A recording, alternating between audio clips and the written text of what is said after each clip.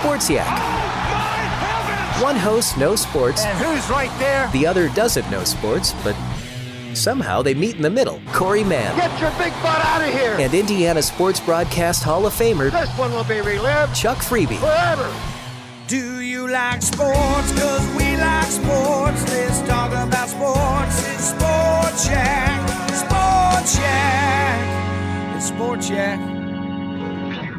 At Sif Pop. We're your movie friends. And our friends really friends. If you don't know them, so grab a popcorn and head over to our row so we can chat movies. Like friends do. There's always room for more movie friends. So sit back, relax, and enjoy the show. Welcome to the Writer's Room. Hello and welcome to Civ Pop Writers Room. I'm your host Aaron, but not that Aaron, of course. And today I'm joined by two Civ Pop writers. We got Jake coming back. Hello. And for the first time ever on any podcast, joined by Civ Pop writer Nick. I'll try and do my best Obi-Wan compression. Hello there. We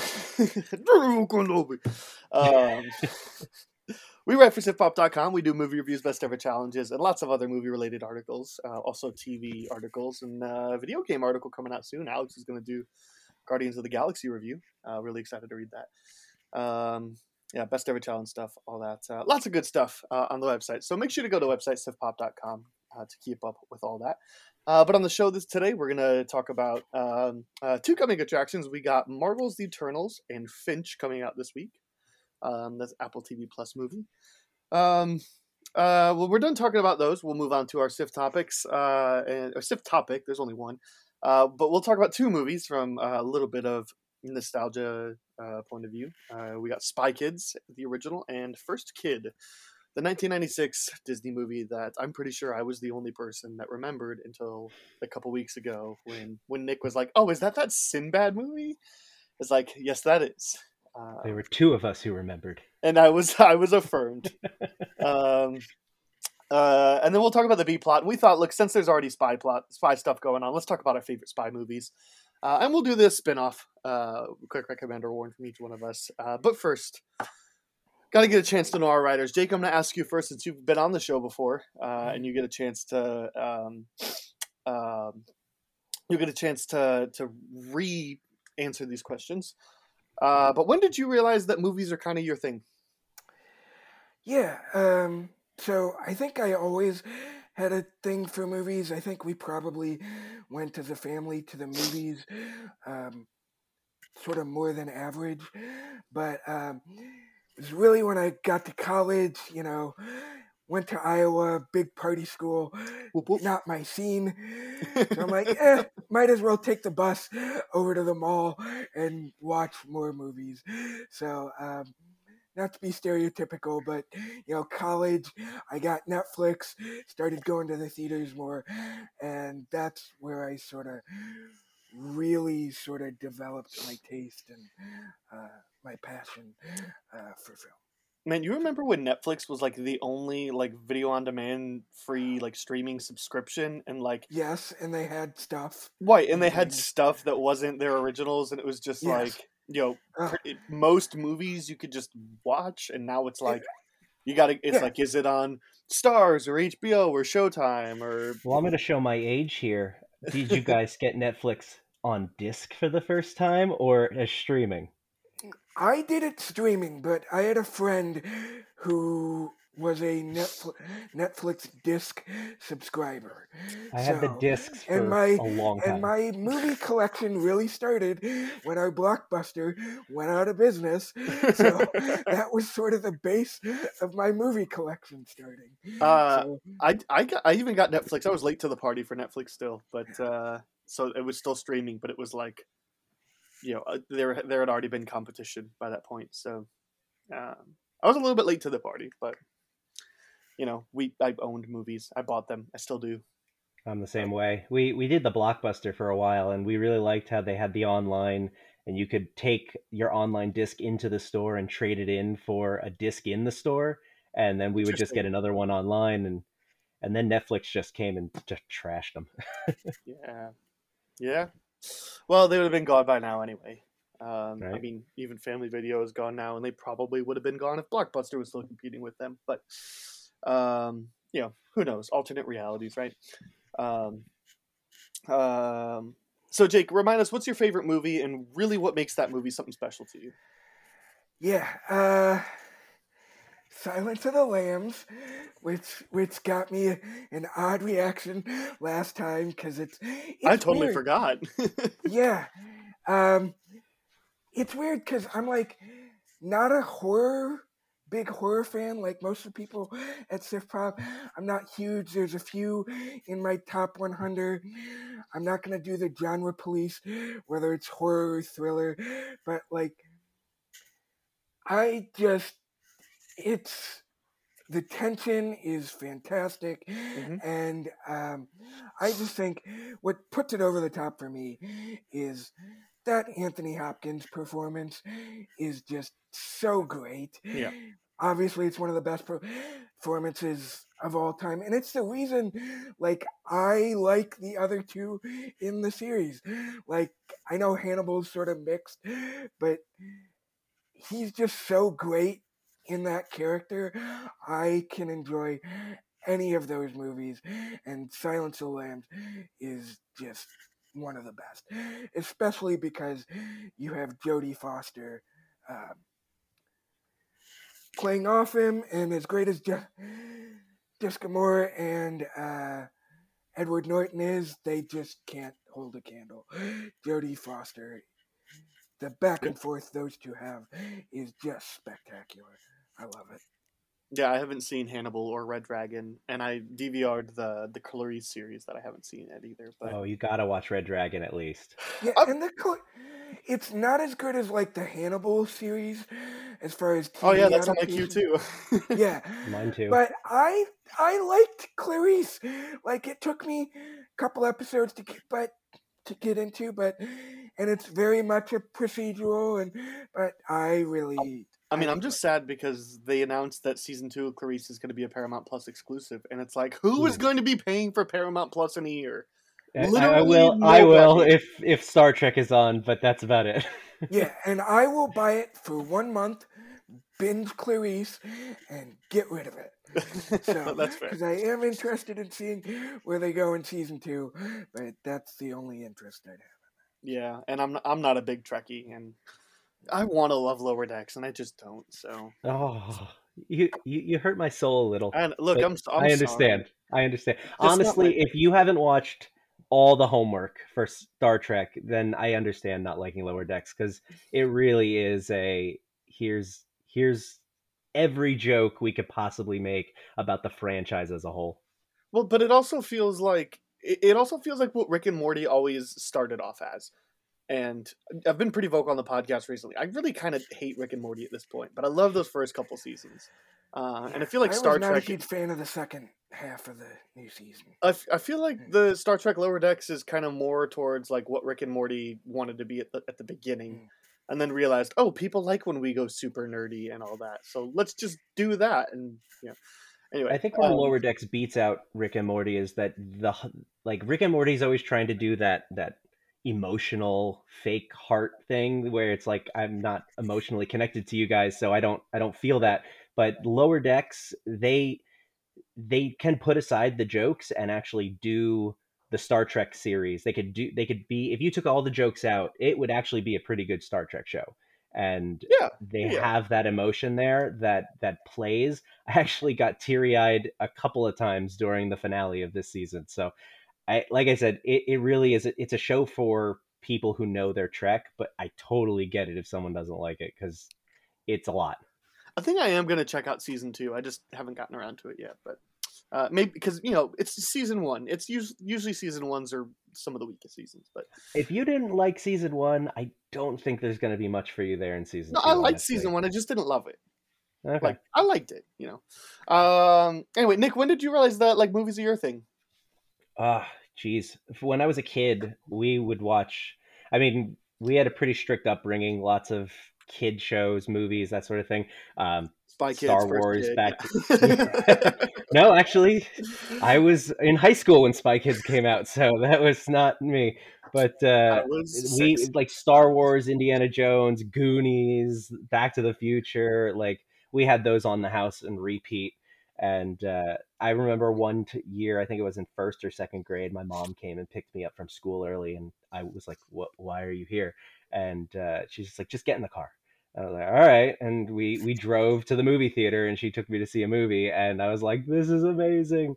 But it wasn't until college when I really like discovered, like, did you know that movies were R-rated and they had like serious topics? Like, heaven forbid. Like one of the very first movies I actually saw, funny enough, is Silence of the Lambs, and I was just like, "What is this?" And I fell in love, and like my buddy loaned me a whole bunch of movies like American History X and American Psycho, Die Hard, and I'm just like, oh my god, I had no idea movies could be like this, and it kind of sprung up from there. Yeah, and what you commented yesterday in Slack, right? And you like were talking about the alternate ending to Die Hard 3. I got another supporter. I had no idea there was an alternate ending to Die Hard 3. I have it on DVD, but like back when I got it, I wasn't big into watching like deleted stuff or the extras. And so I had no idea. And you said it, and I watched it on YouTube right as I paused the podcast. I watched it on YouTube, and I'm like, this is awesome. It's perfect. It really was. Yeah, I'm not normally a like behind the scenes special features kind of guy. I like the idea of having them. I just would rather dedicate my time to a movie than the special features. Other than your, Inception, where it's like, I got to see how they did this. Oh yeah, yeah. Or your like Taika Waititi commentaries or whatever. But still, I've been really enjoying the Assembled on Disney Plus, because they've been doing all the like Black Widow, Loki, WandaVision. Those are so much fun just to see how they did all the behind the scenes stuff. Well, and the Disney Gallery Mandalorian is like honestly some of the best TV in a while. Like that. What do they call it?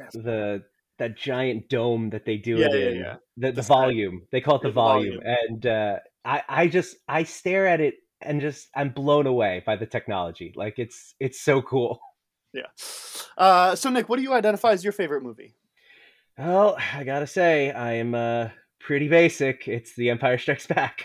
Okay. I kind of do the thing that Dicer does with The Lord of the Rings, where I count them all as like the original trilogy is just. I don't think you can do that at all. That's my favorite. I understand why you do that, but they were very clearly had no battle plan where they were going after A New Hope. I know. I think you could count the prequels as one. I think that's a fair argument.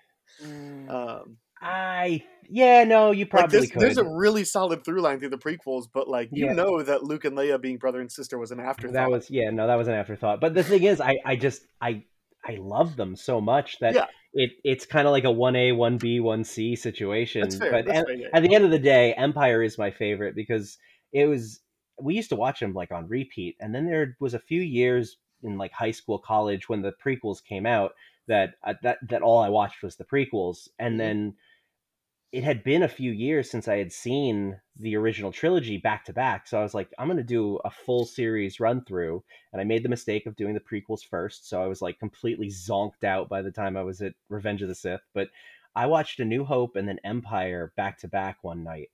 And Empire just floored me. I had never really, really watched it like I had when I was a kid.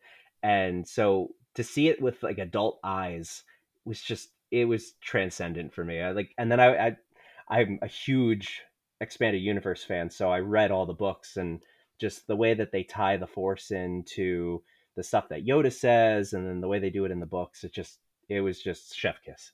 I love it. It's my favorite one. Nice. Yeah, the Empire also benefits for me by the fact that, like, as far as the special editions go, that one sort of gets touched the least. Yeah. Yes. So there's no weird Jabba in episode 4 and some of the weird stuff they add in episode 6. There's no musical number randomly added. Right? Yeah. Well, no, there's a musical number, but it's in Jedi it's different musical number. It's not as intense. I actually was lucky enough. I was working at Walmart when they did the 2004 re-edits, and they updated a few more things, but they also included the unedited original theatrical versions with each version of the discs.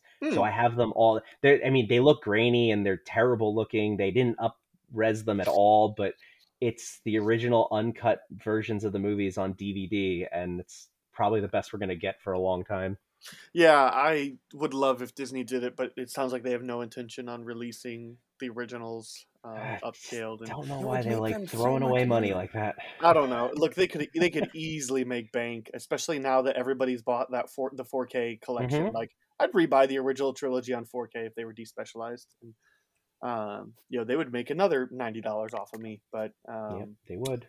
I found it's pretty easy if you go to eBay. There are lots of people that have like despecialized Blu-rays. I'm sure they're not 1080p, but like, I'm sure they're not terrible. I haven't popped it in yet, but I was just like, all right, like if it's available, I'm gonna spend it was like $20 to get the despecialized Blu-ray, the very unofficial despecialized Blu-ray. So yeah, they could charge me whatever they wanted and I'd pay it. So I don't know why they don't. Same place that I probably mistakenly bought the Star Wars Holiday Special from.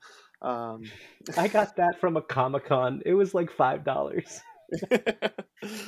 Yeah, I paid a little bit more than $5, but it's one of those, you just gotta see how bad it is. You just gotta be like, is it really? People said it's like silent film for the first like 20 minutes. I didn't believe them. And it's like the first 40 minutes. It's not even 20. It's so long. They don't say a word. Yeah, I've never seen it, never will. Because I'm not, like, I haven't watched The Room. I couldn't even watch Oh, Jake. Come on, look. I'm not one of those I've people never seen The Room. who, Don't like worry, you, you're not alone. it's so bad you have to see it. Well, if it's so bad, I don't want to sit through it. Hold on, though. The Room is a very enjoyable experience to watch. It's a terrible movie, and it's enjoyable to watch for that reason. There is no enjoyment in watching the holiday special. Jake, you just need to come over to my house. We're gonna have some drinks, and we're gonna watch The Room and the Star Wars Holiday Special. There you go. It's gonna be a good night. All the other Civ Pop writers, you're all invited. Come to Iowa. And so much more drinks, and we'll have we'll have some drinks and watch The Room and the Star Wars Holiday Special back to back. And if we're still awake, maybe Birdemic. But okay, Jake, will you remind us, tell everybody again, kind of how you got involved in writing for Civ Pop and all that? Yeah, so, March of 2020, I think. Yeah, when the world went to hell? Yeah, when the world went to hell. Actually, just before the world went to hell, I was listening to Civ Pop, and Dicer made a pitch for writing for the website. And he's like, oh, if you've ever thought of starting your own thing and just didn't want to, the legwork was too much to consider. I'm like, hey, that's me. I literally have an external hard drive with all the reviews from 2015 when I'm like, I'm going to start a movie blog. Never did. So, went to Sin Week while the world was ending. Talked to Blake. He's like, yeah, shoot me an email. So I did, got hooked up, and then little delay, didn't start actually writing till June of that year, and slowly worked my way up to writing from BECs to getting into reviews, and now I have a series too. So that's true. Just slowly expanding. Yeah. Gosh, you said Blake's name, and I was just like my heart just. Man, I love Blake so much. I think he's gonna make me just move to Nashville just so we can be friends. Anyway, every time I see something that he posts, I'm just like, can we please just be friends in real life? And he says, sure, move to Nashville, and it's gonna happen, I think. Someday. Nick, what about you? You're part of the new wave of writers, but you've been like kind of active on the social medias for a while, like interacting with Civ Pop stuff. So certainly Civ Pop wasn't something new for you. Yeah, I what is it? Back, I guess about 4 years ago, I heard Aaron on the Aaron Dicer on the Sincast, which I had been listening to for years, and one of the times he had mentioned he had his own podcast, and I was like, huh, what is this about? So I started listening, and follow you guys on Twitter, and saw that you had the big push, and so I was like, I will definitely, you know what, I think it's time. Everyone always tells me you should do a movie, and I'm like, I don't know, no one wants to hear me, but I've thought, you know what, this is the perfect opportunity. the kids are getting older. Don't have to worry about that. No more babies in the house. They're all at least toddlers, so they can take care of themselves from time to time. I'm allowed to be an adult again, and I figured this would be a nice little thing to try and get, wet my whistle, get better at writing, that sort of thing. Yeah. And then I have one more random question for you. 20-minute intro, all right, I came across this question. I thought this would be a lot of fun. Guys, hit me with your best pickup line. Oof. Oh, I wish this was a video podcast so you can see the reaction. A pickup line and Nick just got really red, and Jake just put his face in his hands. Oh, having a pickup line would be a prerequisite, and that would require me to leave my apartment for something other than food, movies, and work.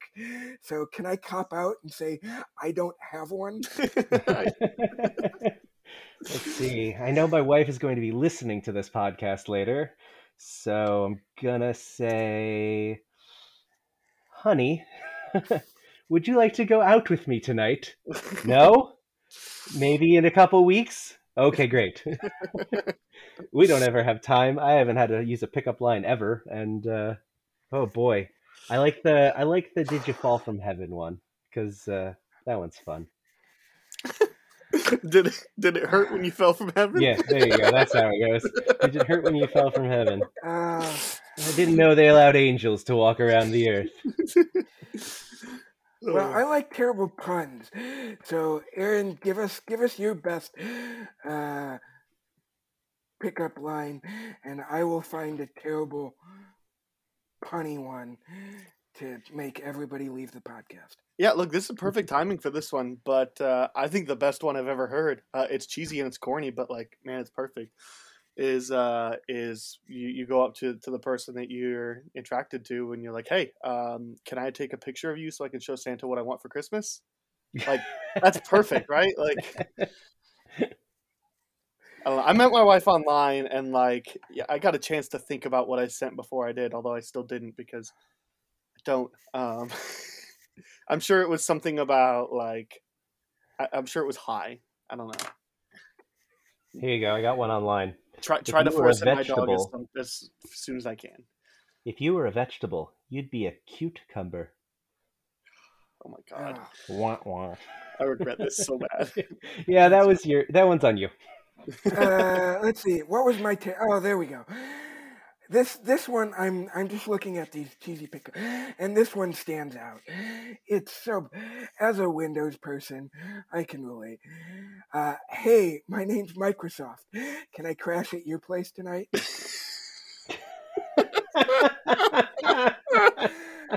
And that's insert any buggy video game here.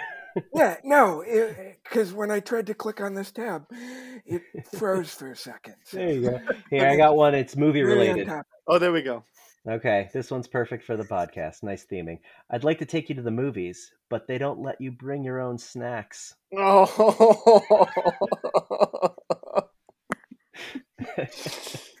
Perfect. There you go. If you guys have been, if you're listening and you've just needed the lines to say to somebody, there you go. There's a couple good options right there for you. Three of you who haven't bailed at the iRoll.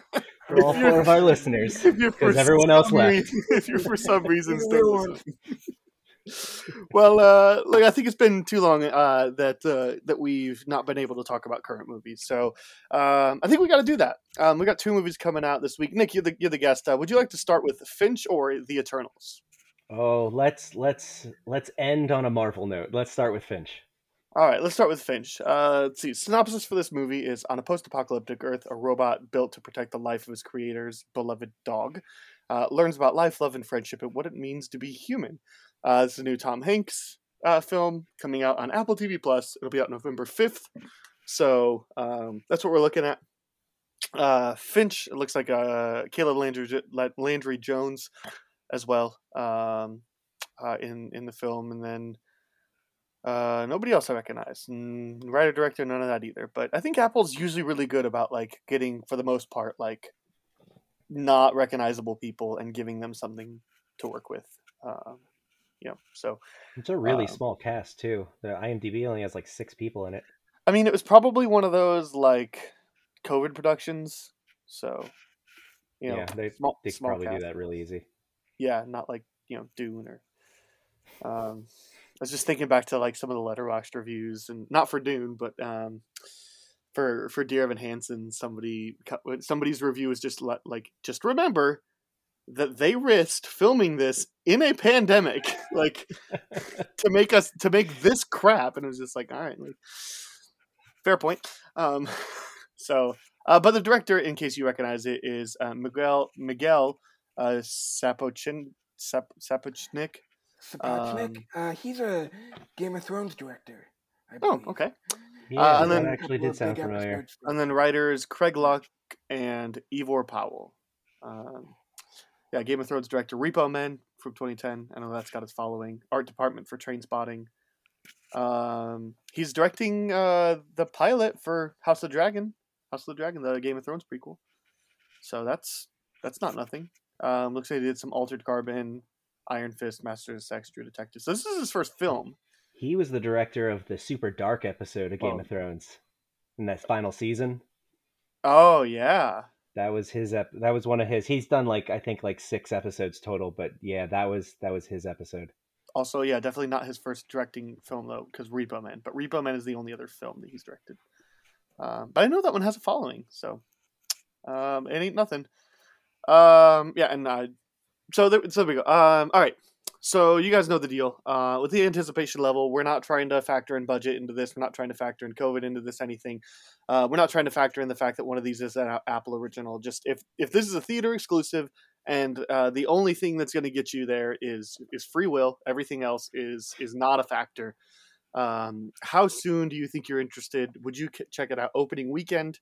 Would you go on a discount night? Would you wait to rent it at home? Would you wait till it's on a streaming service you already pay for? Or are you just not interested in it? Jake, let's start with you. Yeah, this is going to be opening weekend. That trailer's super charming. Okay. Now, fair warning, I haven't seen the trailer yet because I forgot. And I was like, well, yeah. So, Nick, what about you? Where are you at? I'd say matinee discount night. It looks good. It's Tom Hanks, but I don't know. It's one of those. I think I'd wait maybe just to hear what people said first. Okay. I think for this one I'm gonna go ahead and just I don't have an answer because I've seen a trailer because I haven't seen a trailer. So I think I'm just gonna not allow myself to. For Ron's Gone Wrong last week, I forgot to look up that one. Look, it's got Tom Hanks in it. That's enough for me to be like, yeah, that's interesting. And, I love dogs. At a minimum, just the fact that it's Tom Hanks, the floor for this movie was catch it on a streaming service. Yeah, because when's the last time Tom Hanks made a bad movie? I mean, I didn't see News of the World or Greyhound or anything like that. But I've heard they're both good, right? Greyhound was good. News of the World was good. I think that one even where he goes to that foreign land as a salesman was even good. I didn't see that one, but it got good reviews. So it's Tom Hanks. Let's not forget his role in Borat's subsequent movie film. But yes, spoilers, man. Well, and he did this. He did The Circle and Inferno back to back in 2016. Oh, that's true. So I guess it's not as far back as I had thought. But he was good in The Circle. He was not the problem with that movie. That was solely a script issue. Well, and I'm not gonna lie, the trailer is what pushed it into opening weekend. There's a very specific reason, because Tom Hanks is just great, so he looks good, so that's something in itself. But music can have a big effect on an anticipation level, because had I not had a golf outing the weekend of Suicide Squad, the first one coming out, and just seeing how many people trashed it, the use of Queen in that trailer got me super excited for that movie. So here, they use the score from True Romance, which is just amazing. I love that score. So they use it here. So that probably bumped it up a notch for me. But and added to the charm of the whole experience. But it looks like fun. It's Castaway Part 2 with dogs and robots. You're right. It does look like a lot of fun. I will be watching it at home, but yeah, there's something about the trailer. I think it's that moment where they're like, and there's other people that we have to worry about. And I'm like, oh, again, with these post-apocalyptic, yeah, we get it. People are bad. But yeah. I'm kind of getting tired of that trope. And that's, I think, the only thing that's keeping me from opening weekend. Yeah, honestly, I'm just looking at the poster and the still that's on IMDb, and it looks like, specifically this poster looks like I Am Legend meets Chappie meets District 9. Like... Did you ever see the movie with Alan Arkin? Frank and Robot? No.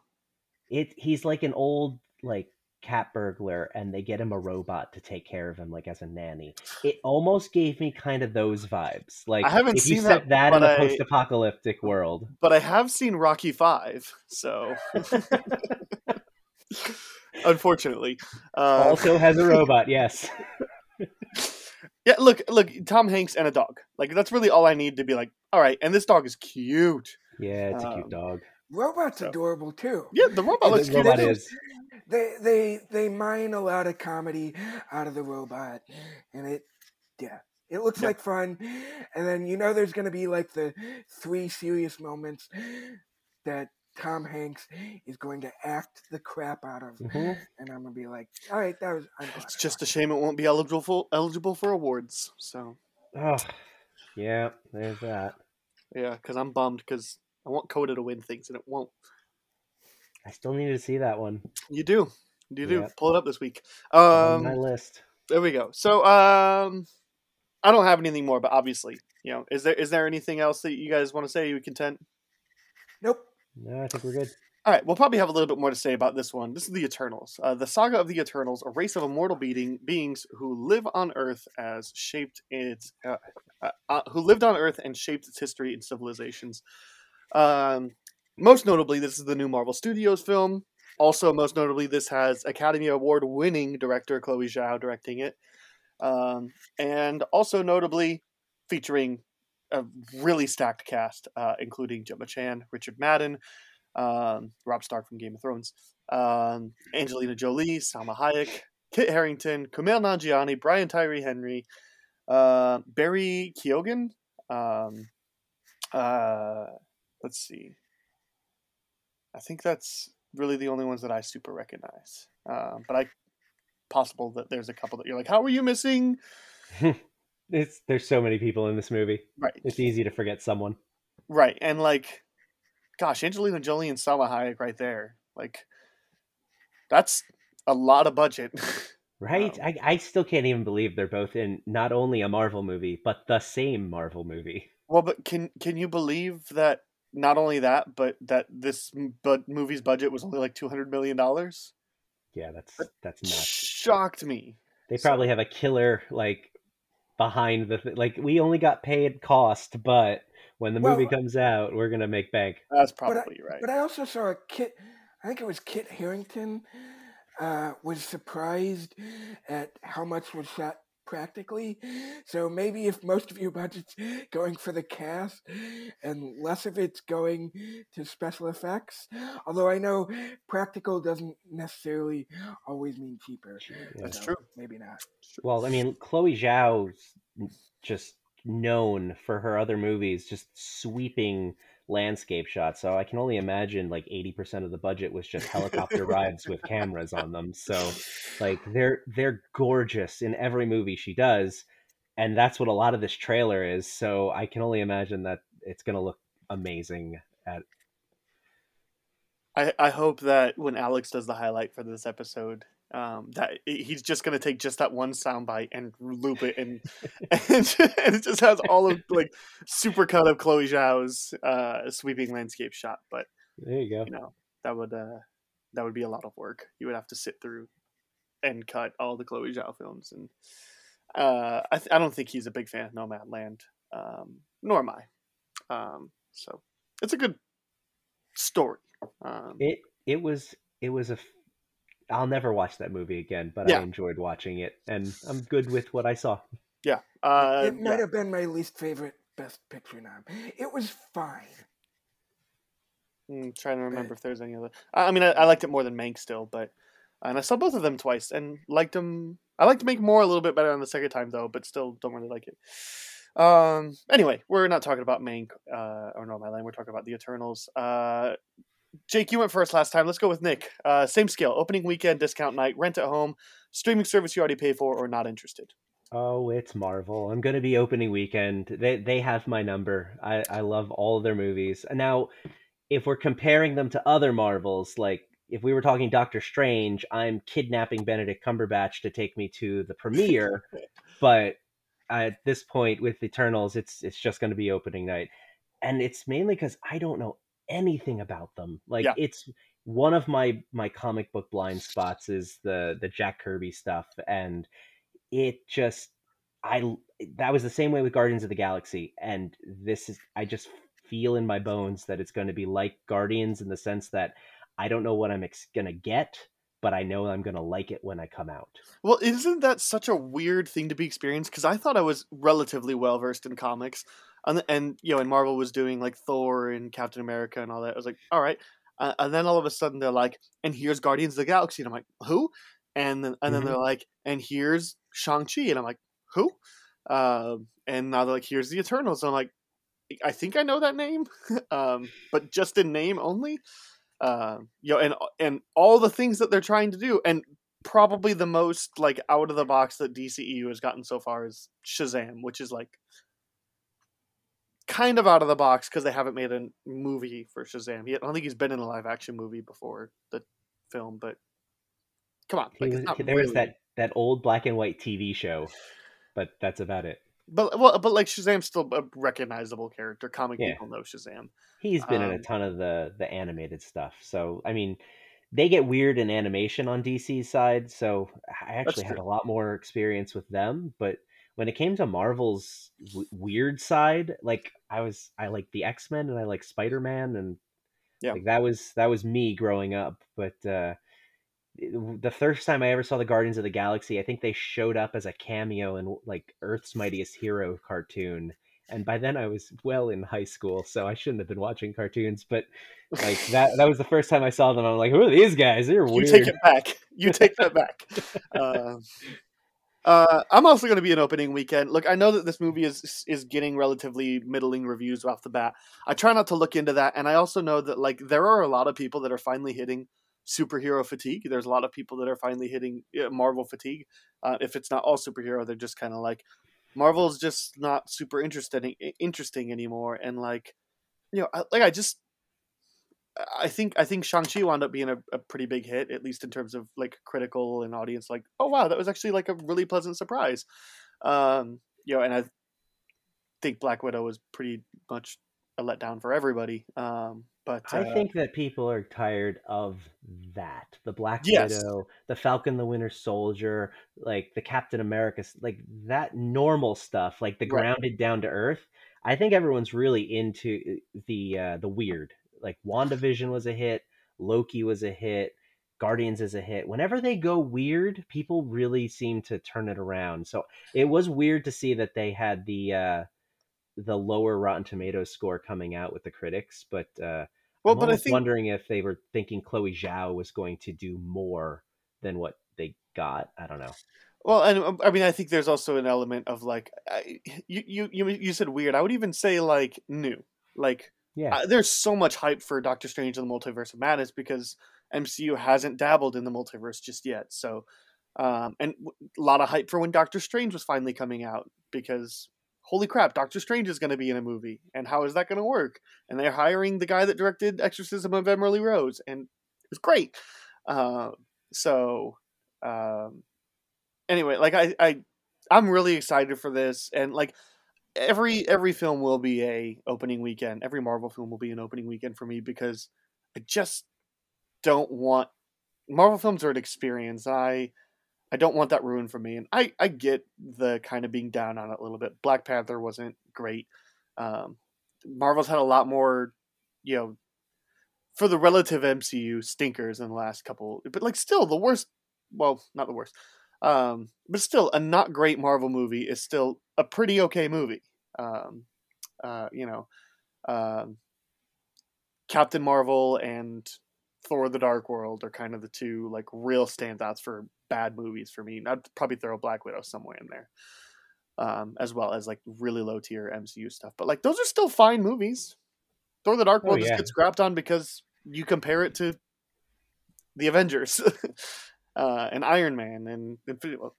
It came out in between two of the better Marvel movies. So. It's not a good movie, but no. It's not Ghost Rider: Spirit of Vengeance. Yes. It's better than Batman versus Superman. Anyway, Jake, where are you at on the scale? Yeah, so it's a weird one because, like, I always have a good time at the Marvel movies. Like you say, they're always going to be opening weekend because you don't want to be spoiled. I've avoided the spoilers that I guess were out 2 weeks ago in the trades, so I'm very happy about that. But, like, I think based on just pure excitement, I think I'm matinee. Okay. Yeah. The trailers have been, I'm like, oh, all right. They've been fine. And, like, I think the other problem for me in sort of, I guess, getting, like, super excited, let's go with this one, is I haven't seen a lot of, like, Nomadland is my one Chloe Zhao experience. Me too. I haven't seen any of her other stuff, and I was just, like, fine on Nomadland. So it's going to be good. I'm going to enjoy it. I just don't have the excitement, I guess, that I usually have. So, but yes, in actuality, I will be going opening weekend. I'll probably be going tomorrow. Or not tomorrow. Tomorrow when this episode launches. Yeah. I'll be going Friday night when this episode launches. But like, I'm going to be going opening weekend because people on the internet are jerks. I don't need to be spoiled. And it's Marvel. They've earned my benefit of the doubt. So just because I'm not over the moon excited, like, not that it looks bad either. This looks like it's going to be good. I'm just not as excited as I am for some of the other stuff coming down the road. Well, and look, I think I was kind of where you're at. Like, look, obviously I'm going to be there opening weekend, but I think, like, and I'm probably on, like, the low side of opening weekend. I'm not terribly excited. I'm not necessarily going to be like, oh, if I can't go Thursday night, I'm going to die. Like, I'm like, I'd probably be okay, catching a Saturday matinee or whatever. But man, when I saw No Time to Die in IMAX, they showed the Eternals trailer in the IMAX screen. I was just like, this movie looks gorgeous. And so, like, that really kind of brought me back up into the opening weekend. Like, I've got to go see it on the biggest screen I can. Right. And that's, I'm still in matinee because you don't go to a Marvel movie and not see it on the biggest screen possible. Oh, yeah. Like, some of that's them, why they delayed all the releases. Right. So, but I just remember, I mean, any opening weekend for a Marvel movie is better than even just, like, say, that Sunday night, because you get that crowd they're the ones that are there for it. And so when the big things happen, there's cheering in the seats. Everybody, like, really gets into the movie. I took my kids to see even Endgame. We went opening night, Thursday night, me and my friends, and it was, of course, it was like a football stadium. Right. Then I went Saturday with my daughter, and, like, when Cap picks up Mjolnir, there were maybe a few, like, but it wasn't the same. Yeah. And there's nothing like that opening night Marvel that it's so much fun. Well, and I firmly believe I'll never have an experience like Endgame in opening night again. Yeah, because you're right. It was like a sports arena. But the first Avengers felt like that too. Like when all these saw opening night and all these comic book people were at this movie and like we're actually seeing Captain America and Iron Man and Thor on the same screen together. Like, holy crap! And then when they showed Thanos at the end, they're like, guys, they're doing like it was just like just watching a bunch of people be like. But that was a lot of just like mild, like a lot of nerds being really excited, and a lot of other people be like, that was really cool. But by the time you get to Endgame, it doesn't matter whether you're a comic nerd or not. Seeing Cap wield Mjolnir, everybody cries when Tony Stark cries, right? So. You're right. And look, I don't know that Eternals will necessarily be anything to that scale. I don't think they're going to try to be anything that scale. I think they're better off to try to, make a little smaller movie. Like Shang-Chi is totally fine because it's not necessarily like super high stakes, super emotional investment and all that. It's just trying to tell a relatively simple story with some special characters and world building. And some special elements introduced into a larger universe, and like that's how they got started. And I feel like you've gotten the big bombastic, and there's a little part of me that just wishes that like that Endgame would have been it, and Marvel would have been like, all right, we did it, we told our story, we're going. But like, gosh, hard disagree on that, but there's a part of my soul that wishes they would have done that. But then that means we don't get Doctor Strange in the Multiverse of Madness. It means we have to get WandaVision. WandaVision was the biggest surprise to me on how much I really loved it. And that was my most anticipated thing from the minute they said they were making it, and I was still blown away by it. Like I was most excited Avengers for What level If. Hype. I was excited for What If, and I still haven't seen them yet. But my understanding is it doesn't live up to any hype. I think I watched like 6 or 7, and then everybody's like, it doesn't get really any better. I'm like, all right, I'm good. But like the fact that I didn't like What If's just okay for me, and I'm not super excited for this one. I don't want it to come off like I don't want them to take risks. Like, go ahead, you did your big story. Go ahead, get a little more creative, try some new things. You're rotating through the cast. I'm cool with that. That's exciting to me. Like, I don't know what's happening in this movie because I have no frame of reference for who these people are, and that's still exciting to me. Right, the fact that this is going to be something different. Shang-Chi was smaller scale, like you said, and that was fun. I enjoyed that. Like martial art, bringing like actual martial arts elements into the MCU was a great twist for that. Mm-hmm. So I'm all for trying something new and doing something different. And that's what I think I'm still really excited about. Yeah, I'm not really excited for more Black Widow or anything like that. Not just because Black Widow is a pretty mediocre movie. Give me all the yes, yeah, absolutely. Yeah. She was for sure one of the bright spots in that movie. But and like I still am really excited for Doctor Strange and Spider-Man and all that. But like, I'm not. I wouldn't necessarily be thrilled for, I mean, I'm kind of stoked for the new Captain America movie because it's a new Captain America, and I like seeing Sam struggle with taking up the mantle and what it means was probably the only like really good part of Falcon and the Winter Soldier. But I think Hawkeye will be the determining factor as to whether or not they can get these more grounded ones to be fun, because Hawkeye looks so much fun. Yeah. And if you had said to me, even a year ago, like, you're going to see the Hawkeye trailer and you're going to be like, give it to me now, pump it in my veins, I would have told you were crazy. Like, right. He's cool, but they've never really, other than when Joss Whedon had him do he's not looking and he shoots the arrow in the first Avengers movie, like they haven't really done anything really that cool with him. He just shoots the arrows. Like, I remember the Logan series, the Old Man Logan. He's freaking blind, and he's nailing these guys and driving a car, and he's blind. And that's how cool Hawkeye can be. And I just don't think they've gotten there yet. But this Hawkeye trailer looks great. So if they can pull this off, I'll feel a lot better about the standard grounded Black Widows, Hawkeyes, Captain Americas moving forward. Yeah, I think some of the smaller scale ones, I want them to be more fun. I want them to kind of dig back in there. Like when Iron Man 3, like just really scaled things back and was like, just gonna tell a fun little story that also has some really important, struggles with Tony's PTSD and all that, but also like a lot of the movie's gonna be Tony with his suit busted in a garage making fun of some kid, for a lot of it, and it works for me.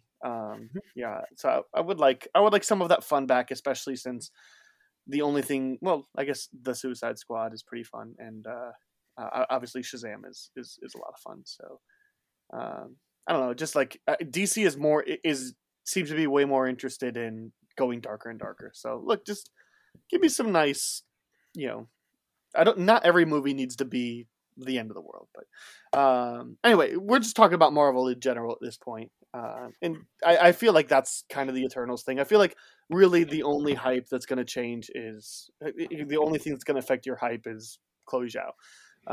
Might have some people that have given up on Marvel that might be like, oh, but Chloe Zhao. So I feel like that's kind of it. So we'll go to the SIF topic.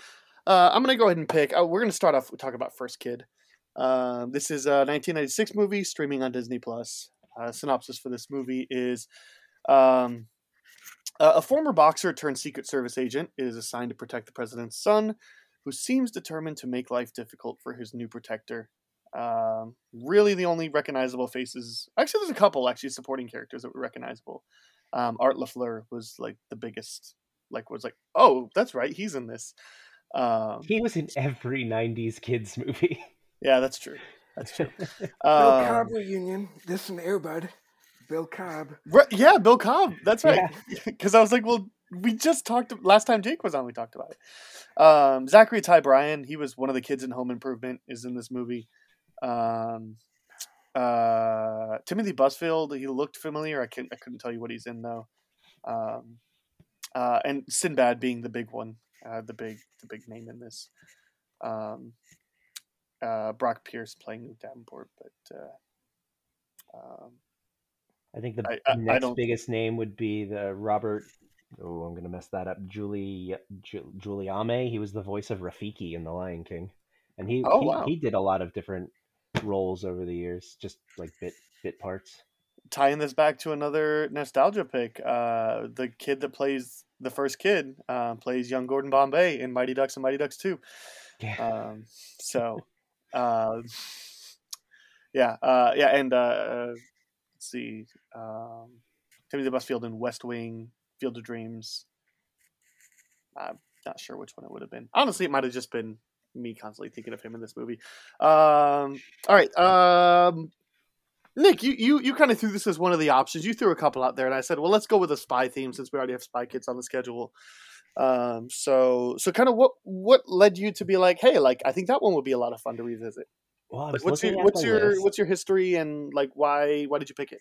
I saw it on the list and I was like, I honestly haven't seen this one since I was a kid. I think I saw it in the theaters when it first came out, and then I remember they used to play it on Disney Channel all the time. And for a while, I may or may not have gotten this one, and my date with the president's daughter flipped in my brain because there were moments where I was like, wait, didn't this happen? And I was like, oh, nope, that's that other movie. But I remember just really enjoying the movie, and Sinbad was funny in it. When I was watching it the other night, and they got to the line where he was like, it's a black tie affair, and he's like, I'm black and I'm wearing a tie. I'm like, that was in the trailer. I like that was pure nostalgia moment right there. Like I remember that, and it was just one of those movies that it was on all TV all the time, so I watched it. I liked it a lot. Yeah, I don't think I've seen this movie in. It's got to be at least 15 years, at least probably closer to like 18 or so for me. It's been a while, but I used to watch this one over and over and over again, and it's just one of those that it's kind of just lighthearted fun for a lot of it. At least when I was a kid, I think it tried to go for something a little bit more as an adult. But yeah, this is literally the ideal like nostalgia for me, because it was one of those that as the movie was going, I was just like, oh crap, I remember this, like, and I could tell you exactly what's going to happen next. I could tell you some of the line readings, all that. Like, they get to the roller rink, and I'm like, Sinbad gets in a pizza costume, and it was a pure, like, man, if nostalgia was a drug, I was on it. Jake, do you have any history with this one? Yeah, to the best of my knowledge, no. I don't. I was looking through. I was even curious. Like, I didn't know Sinbad was in this till I pulled it up on Disney Plus. I think I literally laughed out loud when I saw Sinbad. I'm like, oh, because then I went to IMDb. I'm like, wait, have I even seen a Sinbad movie? And Jingle All the Way. I haven't. No, you haven't seen Jingle All the Way? I haven't seen Jingle All the Way either. Oh man!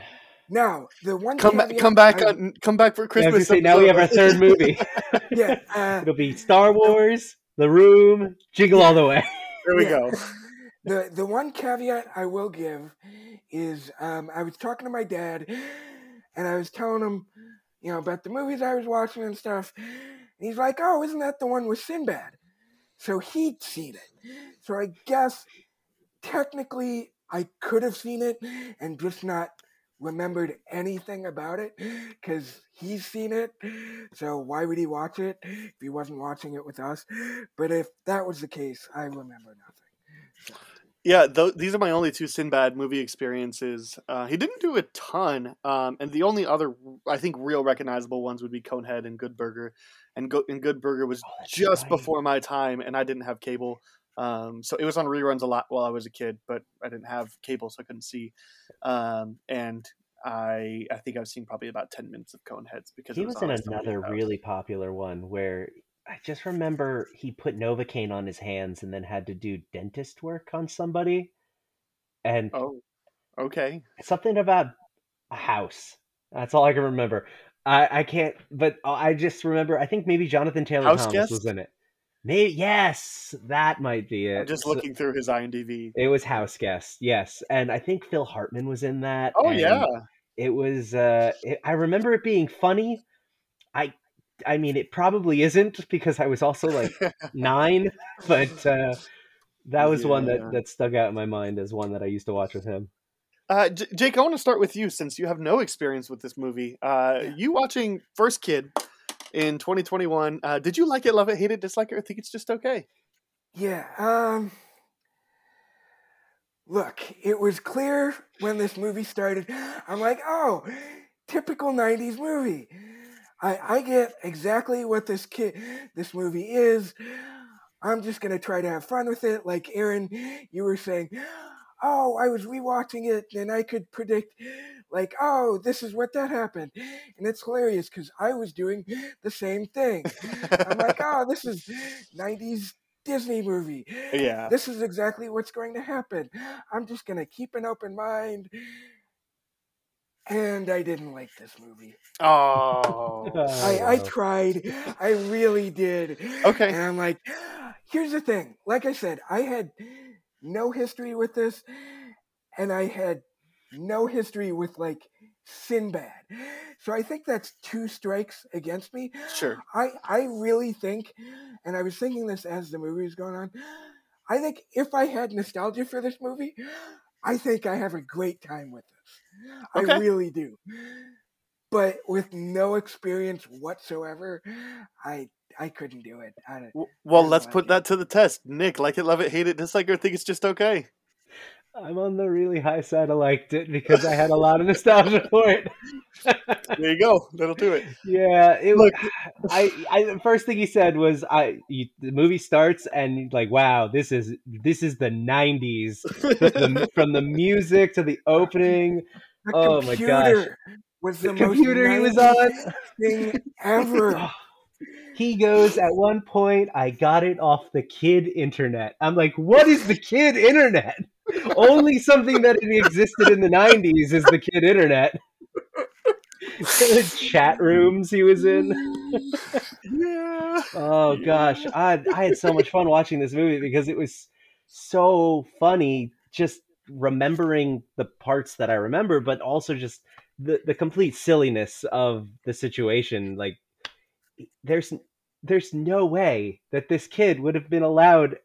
They wouldn't have been able to get away with any of it. Like, no. And like, they snuck out of the White House because they put a wig on him. Like, okay, but I was all for it. Like, yeah, just keep doing those Sinbad things. It was so much fun. I had a blast. Yeah, here's the thing. I can't call this movie good. Oh no. But I had a good time. That being said, so I'm still gonna land. I'm gonna land in. This is just okay. Like there's enough about it that I thought was a lot of fun, especially revisiting it. Especially revisiting it, I had a lot of fun. But there's also definitely some things that are really laughable that you're like, oh, how the screenwriters really didn't care about this movie. But I thought, like, that when we first meet Sinbad and he's like threatening a bomb at a Dunkin' Donuts, and it's like, what? How does any of this make sense? But at the same time, the donut guy's just like, okay, there's a bomb in that donut. I should give it to him. It's like, how does this? The lady with the coffee. So, yeah, I had a good time watching this movie.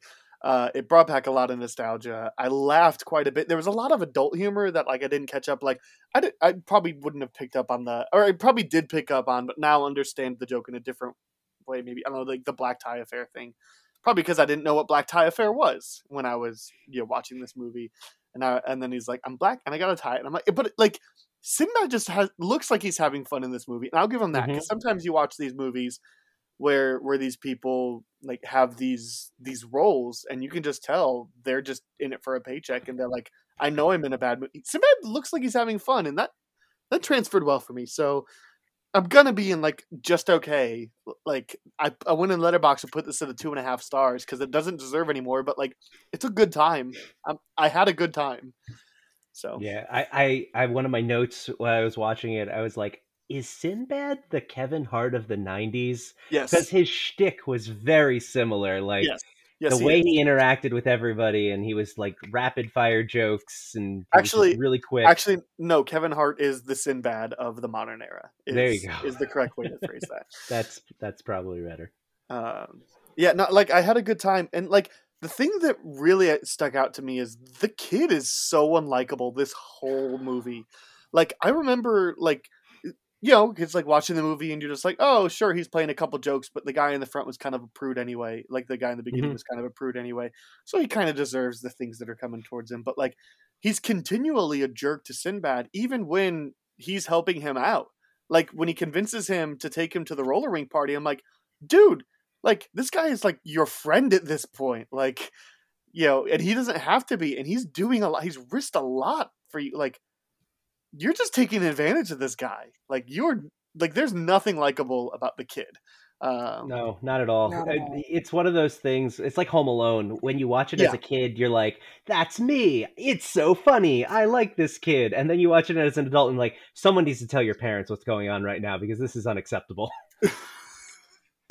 Yeah, very much. Jake, what are some outside opinions? Well, I am going to start with some of the stuff I liked. Okay. I didn't even know he was a former boxer. Like, I looked nothing up. So, like, when you were reading off the synopsis and it tells you he's a former boxer, I didn't even know that.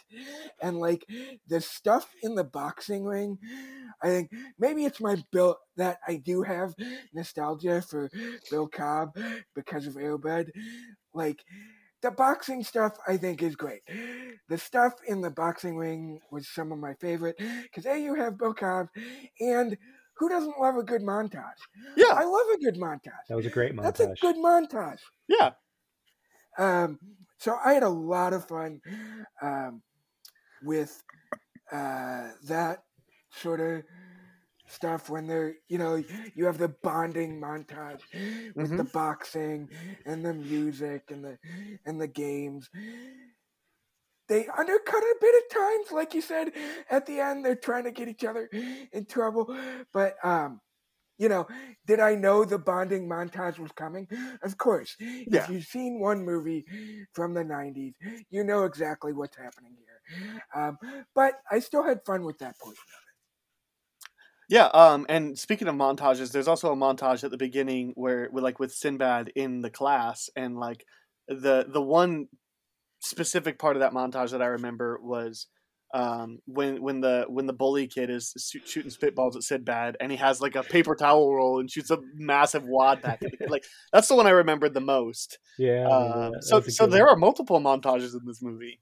Yeah, and that one worked. That's where the ridiculousness works, is in montage form.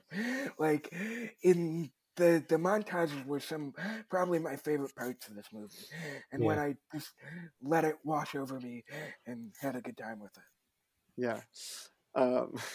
It was the little jokes for me, like just here and there, like that kid internet thing. I don't know if you caught it, but at one point his dad was on the phone with Bill Clinton.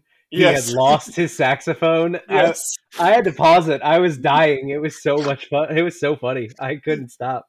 Well, and as somebody who was born in '95, I don't really have like a history with Clinton. I grew up in the Bush era, so like that was, but like having like studied history as I've gotten older, that was really fun for me. Like seeing that.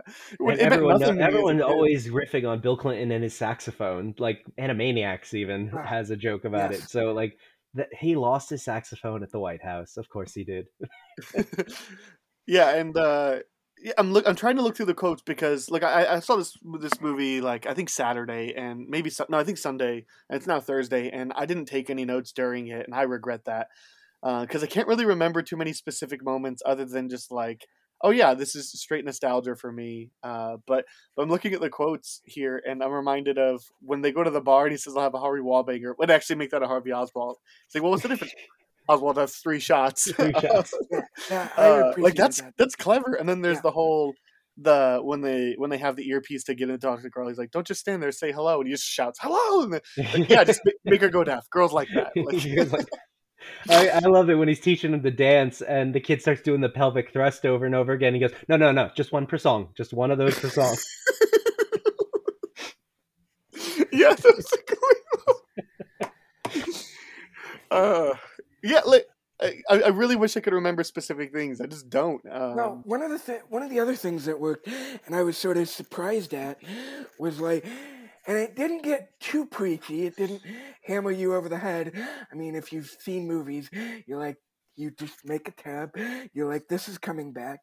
But like the whole message room thing about like, oh, be careful who you talk to on the internet. I'm like, whoa, they were doing this in 95 or 96, whatever this is. I'm like, all right, that's good. This is going to come back. But I'm like, oh, I mean, that's a good message.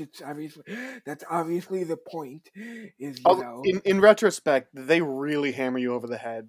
Like there's no way this movie was going to end any differently. Than the bad guy is the person he's been talking to the whole movie, because every time he's on the computer, hey, remember, like, watch out who you're talking to. It's like, yeah, we get it. Yeah. I'm just laughing at the ineptitude of the White House staff. Sinbad brings this guy in like the command center, hey, can you look up this guy? And he's like, I don't know, man. I don't have that. It's only the president's kid talking to a stranger on the internet. You take your time with that. And then after Sinbad is fired, the guy comes up and he's like, oh, hey, I've got those files that you wanted. And then it's never talked about again. Like, it's like, what were you guys doing? That's your job. Oh, yeah, that gets my big negative. And like I said at the beginning, I'm like, all right, this is ridiculous. I know what movie this is. I'm just going to have fun with this. And then as I had less fun as the movie was going on, the one thing I kept coming back to, how the hell is this guy not fired? How does he have a job still? Like, playing Duck Duck Goose on the White House lawn.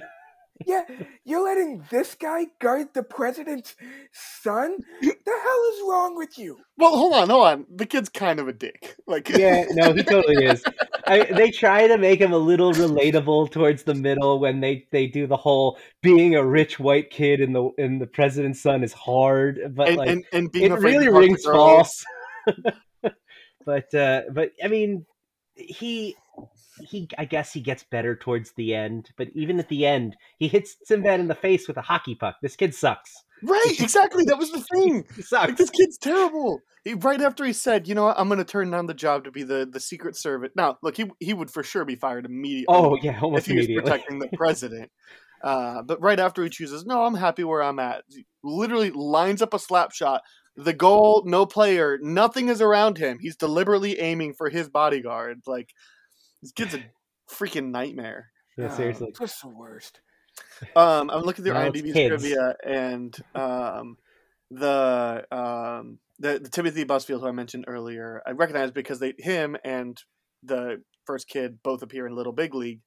There's a lot of people from Little Big League in this one. Right? Yeah. He plays like the third baseman, I think. Another nostalgia he's one of the pick. baseball, right, for sure. Apparently, Will Smith was the original choice for Sammy Sims, and I would love to see that movie. That'd be a lot of fun because you're talking like Men in we Black would be era. talking about a completely different movie if Will Smith was in it. Like, oh my god, like that would be top 10 Will Smith movies of all time. Yeah. It'd be in the like it would have been fantastic. This is the final appearance of Sonny Bono. Final on-screen appearance. Yeah. I didn't know that. Although he had a really delightful scene. It was a great cameo. Although, speaking of cameos, we could have done best ever cameos in a movie based on Sonny Bono in this one and Clooney in Spy Kids at the end. I was like, what? Oh, all the cameos in Spy Kids were delightful for me. That cast. Also, this is the only time that a sitting U.S. president has portrayed himself in a feature film. So yeah, you guys were talking about that. I'm like, that's a great get. Yeah, I love that. Well, that's fantastic. I thought they used stock footage of him on like a thing and like a voice double. Well, but now that I read the trivia, like that's a big deal. Yeah, like, that is. Yeah, for sure. All right, Jake. Let me hear some of your issues. Yeah. Well, how is that guy's not fired? Yeah. Obviously, at the time, the effects are hit or miss. Like the bullet actually the bullet at the end actually isn't terrible for 1996. It's but like better than Spy Kids. Yes. Don't even get me started on that yet. Getting ahead of myself. Yes, but there is some also truly bad White House green. Yes. Oh, that was so a matte painting at the White House. Like you could tell it was like in the daytime, that was very clearly a matte painting that they digitally put people in front of. It was awful. Yeah. It is not great. This movie is too long. How is this movie an hour and 45 minutes? I don't know what you cut, but this is not an hour and 45 minute movie. This should be no longer than 90 minutes. Yeah. You're probably right. Yeah. I didn't notice the length, to be honest. It didn't hit me, but you're but right. There's no reason this movie should be that long. I was mildly multitasking, meaning I was mostly paying attention to this movie, but I was doing something else, like maybe a little bit of food prep or something. So I didn't necessarily notice either, but we also have nostalgia for this movie. Yeah, that's sure. True. Yeah, and I don't have that, so maybe it knows. But I'm like, oh, hour 40. Like even when I was pulling it up, I'm like, oh, hour 45 minutes. This seems like a lock for like a 90-minute movie. Yeah. Like, I don't. And the other thing, like as I was not enjoying this movie, do not scroll through this director's IMDb. Well, now I have to. Right. Yeah. I don't know how this guy keeps making movies. He made one good movie and he skated on it. Oh. There are some he's literally made multiple movies you could argue could be one of the worst movies of all time. It's so bad. Oh wow. Wow. A lot of twos. Yeah. Yeah, Junior Pet Detective. For people living, so he started off. He did Radio Flyer, but he was uncredited for that. And he does The Sandlot. This is this guy's follow up to The Sandlot, and then he does Beethoven's Third and Fourth, and then some movies I've never heard of. Barely Legal, which was like as early 2000s high school kid, watching these movies as it gets. Andy did the kid Ace Ventura movie. Yeah, the Ace Ventura: Pet Detective 2, the Sandlot 2. He's apparently working on a Sandlot prequel, which no. Squints 3, which I assume is some sort of Sandlot spinoff. Yeah, how does this guy keep getting work? I think it's safe to say that First Kid broke him. He did First Kid, and he was never the same after that. That is quite possible. Some of the, like you were saying, some of the, like, oh, this is how you make a 90s movie. Guys, remember when your parents wouldn't let you say suck? Because suck was a bad word. Remember that? I do remember. It was about 3 years ago I learned that I could start saying suck. God, yeah, that was my parents. Like, you can't say suck. I'm like, what? But I can. I can. It's not a bad Oh my word. gosh. My daughter asked me today if she could say ass. And I'm like, no, that one's off limits. You cannot say that. I'm like, why? She's like, I want to say I'm a badass. And I'm like, oh, maybe I can let her. But no, you can't do that. And she's 6, so you're a better parent than she'll probably get in trouble at school, and I don't want to have to deal with that. Like, let's just no. Look at you being responsible. I know. Yeah, you've got to. Yeah, you don't want to Uncle Roy Kenter. Let's hey, don't you dare talk bad about Roy Kenter. No, I'm not talking about, but you also can't, have Phoebe going around saying what Phoebe says. That's not good for a 6-year-old dude. No. 8-year-old dude, whatever. Yeah, but we're talking on TV, so. Yeah. I had a good time with this movie. I really don't know what else to say. I thought it felt a little bit faster than an hour 45, and it took itself a little bit seriously than I remembered. But I still really had a good time. And again, straight up, just as soon as it starts, I'm just like, he's in the dressing room. I'm like, oh, he's about to pull his butt out in front of everybody, like, because that's what he does. And and they.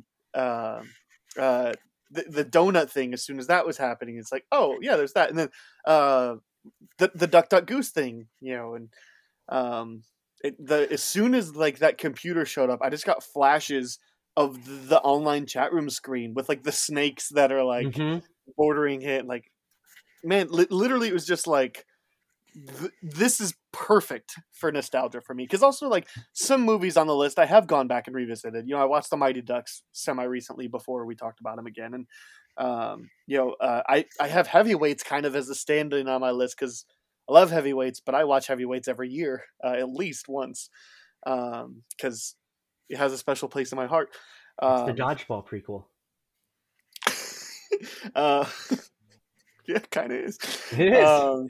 My headcanon is when he got out of jail, he changed his name and he moved to wherever and he opened up a gym, Globo Gym.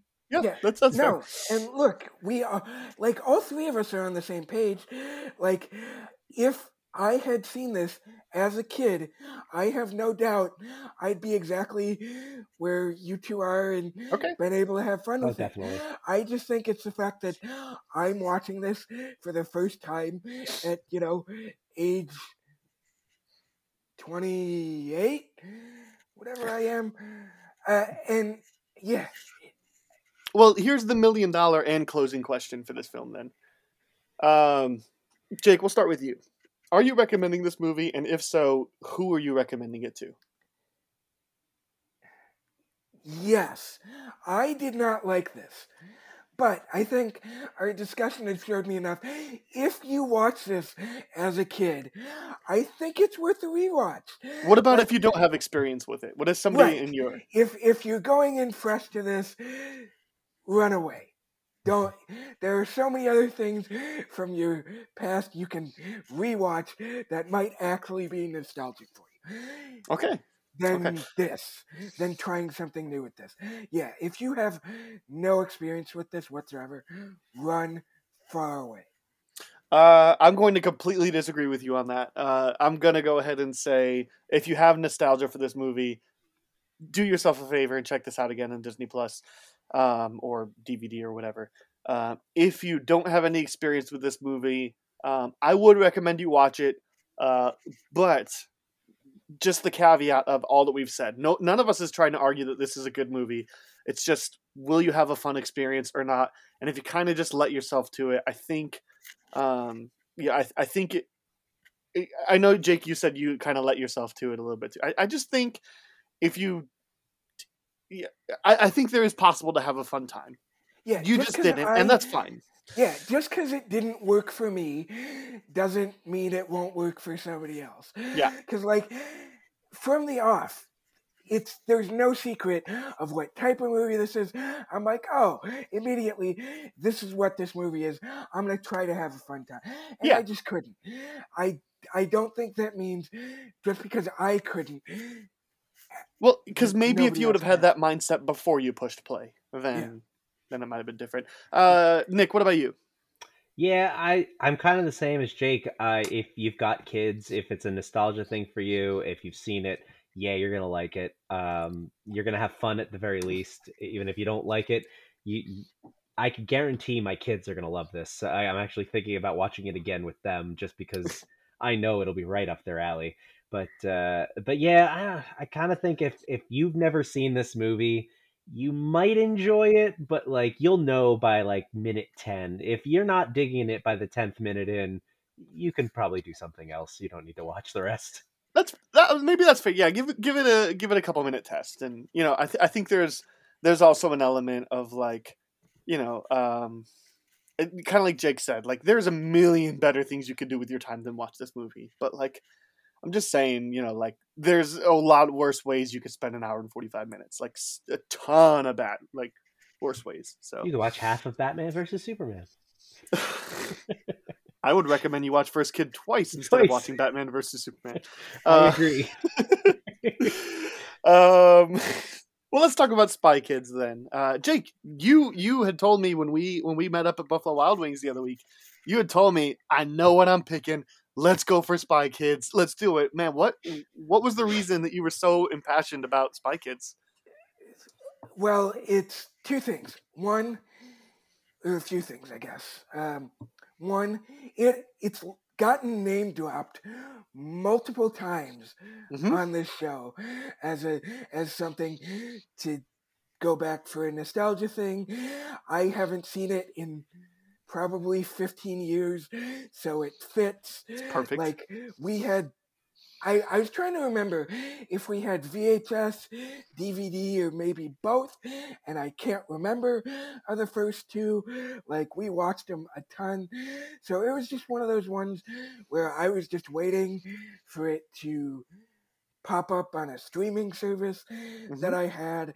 I saw it was coming to Netflix, and that just made the pick easy for me. I'm like, we've got to see if this thing holds up. So. Yeah, probably a good note. It's on Netflix if you're wanting to check it out. I have a very similar story to you. I know for a fact we had the VHS of Spy Kids, and Spy Kids 2 was in that first wave of DVDs. So we had the first one on VHS, but the other ones we had 2 and 3 we had on DVD. I'm with you. I saw the first 2 movies a lot as a kid. Probably this one more than any of the other ones. And I saw the first 3 several times. We were talking about it in Slack. Like, yeah. Even as a kid, I knew the third one was terrible, but... Yeah, third one is the reason I didn't go to another 3D movie on purpose till The Force Awakens. Because our whole family... And I was 10 when that movie came out in theaters. Yeah. And even walking out of the theaters as a 10-year-old, I'm like, I think this was bad. Right, yeah. I mean, I'm 2 years younger than you. I was 8, and I was like... I don't think I saw it in theaters. I think we saw it at home. I think we saw it in theaters. I think we saw 2 and 3 in theaters. And I was just like, yeah, this isn't good, right? But like, I don't know. I don't hate it. Like, none of these movies are actually like very good. Like, yeah, as a kid thinking like, but like they're kind of fun. They're kind of doing their job. Anyway, maybe one day we'll get to Spy Kids 2 and Spy Kids 3. And I'm with you. I haven't seen any of these 3 movies. Not anything of them in years. So, this is a very similar story to First Kid, although Spy Kids has a 5-year gain on it. What about you, Nick? I have never seen Spy Kids before. Whoa! I was a sophomore in high school when this movie came out. But you have kids! Yeah, no. It completely... I missed it. It just... Got it. So cartoons, cool. I actually Spy did Kids, see Spy Kids directed 3. by Robert Rodriguez. You saw Spy No. Kids? That's the one you saw? Here's why. Here's why. It was a double feature at a drive-in. Me and my friends went to see Pirates of the Caribbean one summer at the drive-in. That's a weird combo. It was Spy Kids was the first movie. And let me tell you, there's nothing like a quasi 3D movie as the sun is still setting outside in the daylight almost. It was awful. Like, we barely even watched it. Like, I remember, was Khan in that one? Yes. Ricardo Montalban was in that one, Yes. and Stallone, right? Yep, and Stallone, yep. Yeah, okay. So I remember vague bits and pieces of that, And Elijah Wood. Oh, that's right. Elijah Wood was in that. He was the one. He was the one. Selena Gomez. So yeah, no way Selena Gomez was in that movie. I'm 90. Keep going, Nick. I will fact check that. Let's see. So I saw bits and pieces of that, and at that point, I knew was not missing out on anything. So Spy Kids just left my consciousness and went away.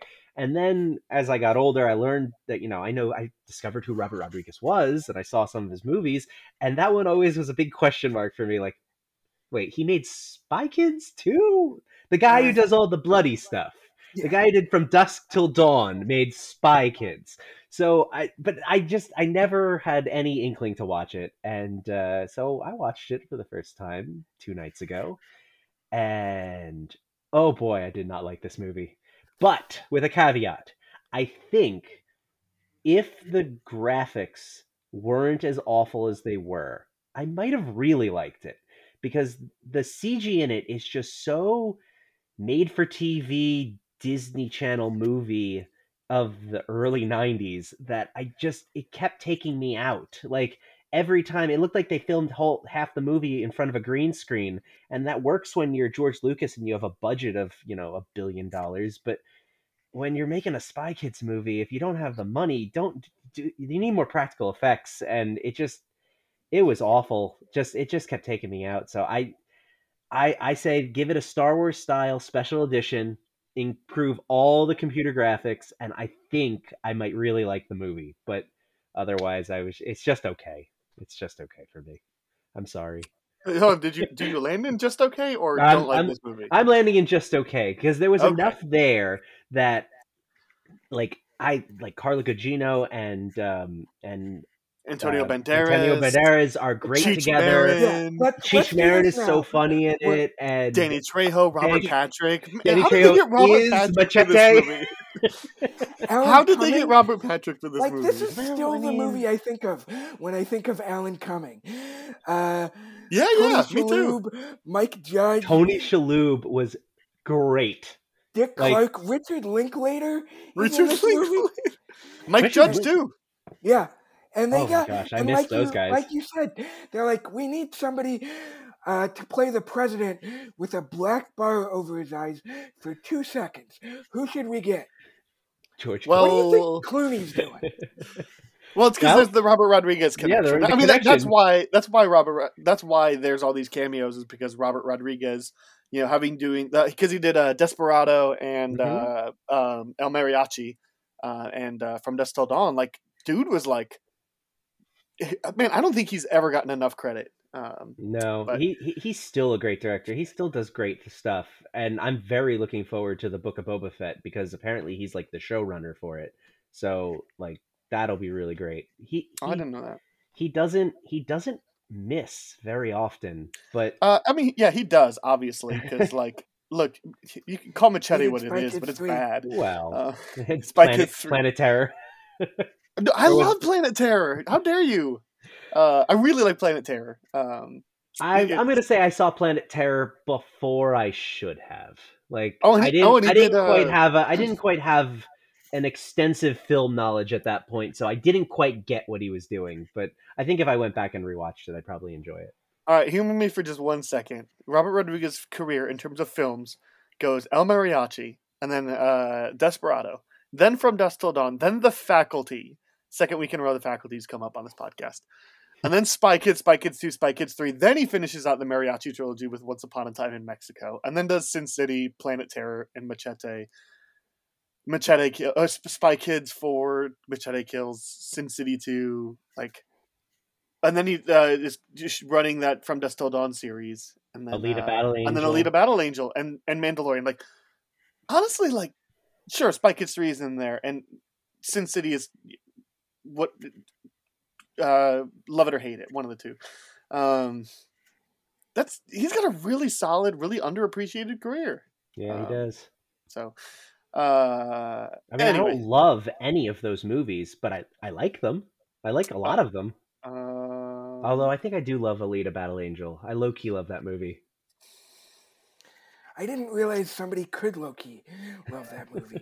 That's certainly not the impression the internet gives me. Oh, no, I'm so disappointed that movie is not going to get a sequel ever. I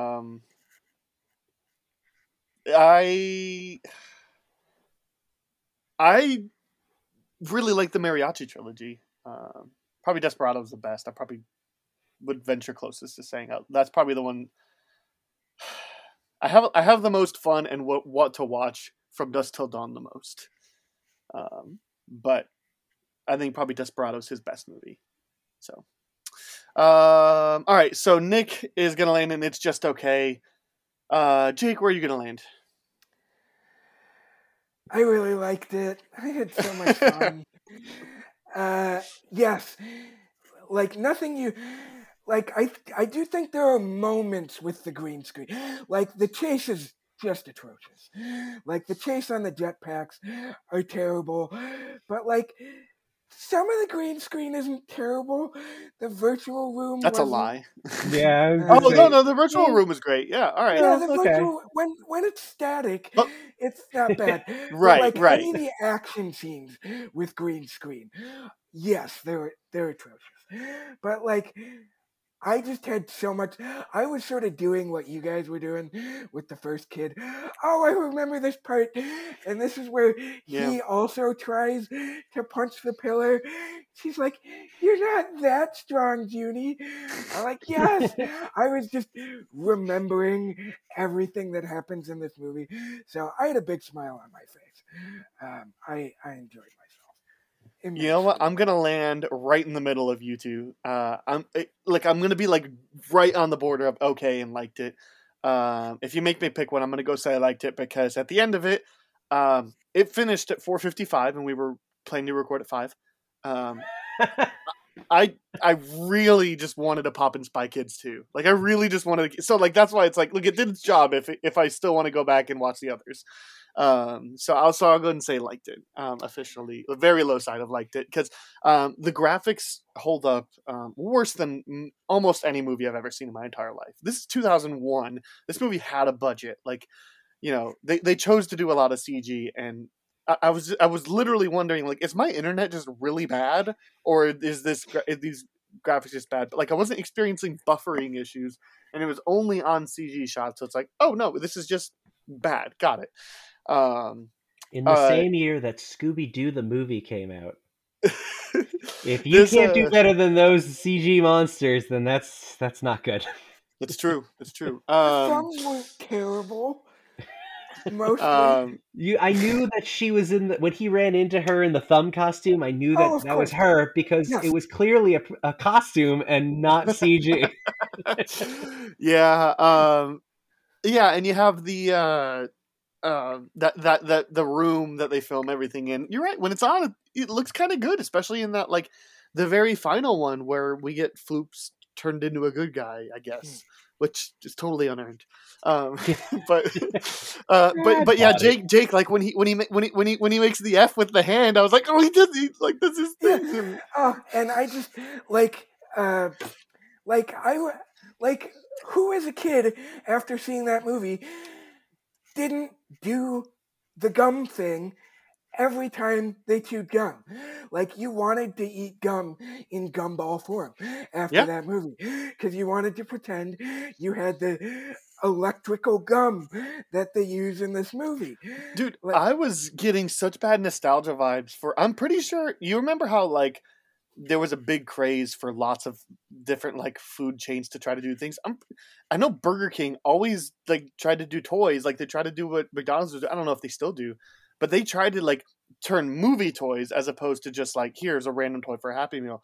And, gosh, I remember, if you guys even remember, at one point Burger King was doing Backstreet Boys CDs.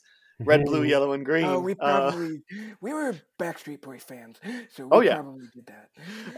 But, like, no, I remember, like, I had, like, 3 or 4 of the toys from this movie. Dude, I was trying to, like, until you said that was nowhere in my notes.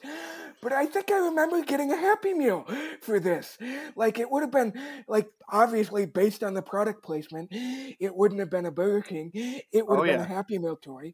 Because, like, they literally automatically nuke McDonald's. But I think I remember that. I remember getting a Happy Meal. Yeah, no, it is. You're right. The Spy Kids toys for Spy Kids 1 and 2 in Happy Meals. You're absolutely right. I can honestly say, if this movie had come out 10 years sooner and I saw it when I was 10, I would love this movie. Like, because spy stuff was so cool. It was, and everything in the movie, like, I'm watching it and I'm just like, oh my gosh, I would have eaten this up as a kid. But it just wasn't clicking for me as an adult. That's like when I had the nostalgia, like I have this nostalgia, so I have that buy-in. But that's one of the things I found fascinating. Aside from the fact that you realize how stacked the cast is, which you didn't know as a kid, one of the things that becomes glaringly obvious is like how much of two things. One, like you were talking about, like this is so much an homage to those old spy films. Like, they're very much doing the thing with everything. It's so much a kid's take on all that. And I definitely didn't pick that up as a kid.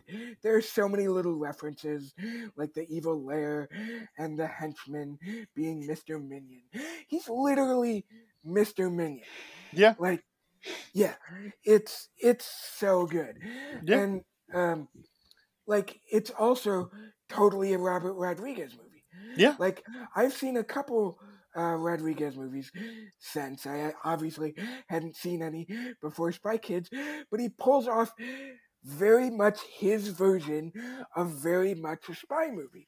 And it's not something I picked up on as a kid. So I want more, like, Robert Rodriguez kids movies. You know, I mean, I guess maybe I kind of walked back on that because he did Spy Kids 4, but like, that was, you know, maybe a nice fresh new IP, like just, you know, like. What else does he love? Give me some of that. Yeah.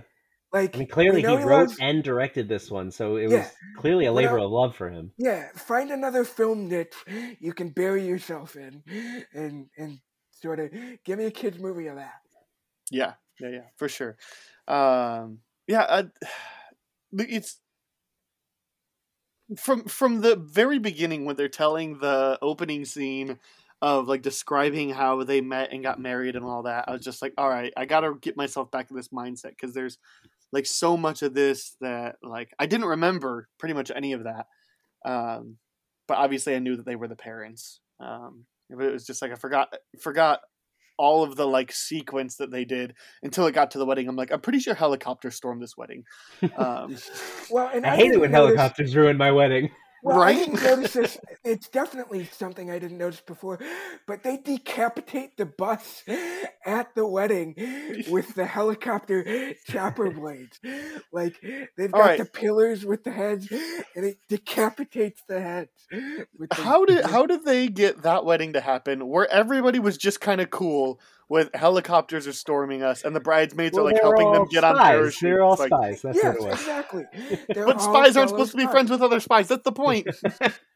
No, when your spy friends get married, they invite you to the wedding. You okay, got it. It's an obligation. It's like the Continental. No spying allowed to happen. No spying at weddings. We're all friends here today. My wife was still watching it. I had turned it on. She usually is like, "All right, well, I'm leaving," but she stayed for a little bit. And after they parachute onto the boat, and she's like, "How is that getting them away from the helicopters any quicker?" Like, right? Well, helicopters can't fly down to the water, I guess. I don't know. Yeah. Well, and this is where I'm going to sound totally hypocritical, or at least why nostalgia is so important. Like, think of how ridiculous this movie is. Yeah. I did not buy a second of that in First Kid, but like I'm nostalgic for this movie, so I'm like, hell yeah, cement spray, yes, sure, you can get away on the convenient bat belt that has everything, acid crayon. Yeah. Oh no, my favorite was at the beginning when the husband and the wife are in the room talking, and she like hits the little button and her chair just goes on this track back to him so she can like at him, like side eye him, like, are you sure? I'm like, stand up and walk. You don't have to have spy gadgets on everything. No, it was so funny. Yeah, the keyboard was another thing we totally pretended we had. Like when we had the keyboard, but it's makeup and other things. Yeah, it's everybody pretended they had gadgets for this movie. Yeah, for sure. The gadgets were fun, though. I have to say, I mean, of all the bad CGI, some of the cool CGI was like the gadgets, like the things that would like flip up and do the things, and some of the stuff was practical. But I liked the aesthetic. Like the world building in the movie was actually really cool because you could tell that he had put a lot of thought into, okay, well, here's how the spies work, and here's the agency that they work at, and here's the tech that they have, and it was all made by the brother, and so like Machete there was Industries, Machete. By the way. So the fact that this could still be in the Machete universe. Oh boy, his character took a dark turn. Right. Or it was a prequel and he got better. Oh, perhaps. Anything with Danny Trejo is gonna be great, though. He's always fun. That's true. Look, I got to talk about the terrible puns in this movie, where Robert Patrick is there and they introduce the thumbs, and he's like, I guess he's all thumbs, and it's like, oh my god. Yeah, he was. Oh, my favorite pun. I was hitting the button. Another. Yeah. Yeah. Although the one pun I was waiting for, I'm like, oh, that must be in the sequel. Because the one pun I was waiting for was how can we have kids swear? Oh, she didn't say the S word. She said shiitake mushrooms. Oh, that was in this one. That was in this one. I laughed a good hard time at that one. I was like, yeah. I'm like, and it's just like, we tried that and it did not work well. So, yeah. Your parents know exactly what you're doing. No, they knew what you wanted to say. Yeah, they saw the movie too. Like, no, you still get in trouble. But it was shiitake. No, we saw the movie too. No Sega Dreamcast for you. Like that. Pro tip: that does not work if your parents have seen the movie. Yeah, I'm pretty sure nobody listening to this podcast is young enough that their parents are still dating. Yeah. I love the running gag of how all the men had fake mustaches on. Like they always wore fake mustaches when they were in the field. It was so amazing. Yeah, because he's like, by the way, I'm not your uncle. And then he puts it back on. And it's like, what did that do? Like Tony Shalhoub takes his off too. I was like, why was he wearing one? I understand Antonio Banderas having one when he's in the field because at least it gives him a little bit of cover, or maybe it like helps him identify in this persona or whatever. But it's like everybody like it's like this doesn't affect anything, especially if you're just gonna put it back on. Carla, when Carla Gugino took off her mustache. No, I'm just kidding. Yeah, she's going through like elaborate costume changes. Oh yeah, and wigs and sunglasses. The guys are like, but if we have a mustache.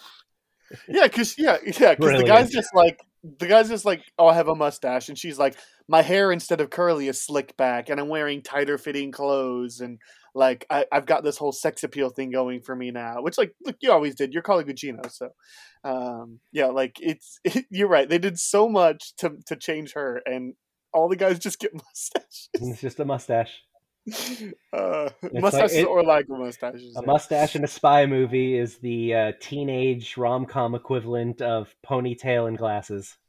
Oh yeah, or the or the equivalent of a plain black baseball hat in the MCU. There you go. So I don't know who that is. He's wearing a black baseball cap and sunglasses. Speaking of MCU, like we also realized how much of a trailblazer Robert Rodriguez was, because before you got sick and tired of Marvel being same versus same villain fights 7 years before Iron Man. What if it was exactly the same kids, but super-powered robots? Same versus same.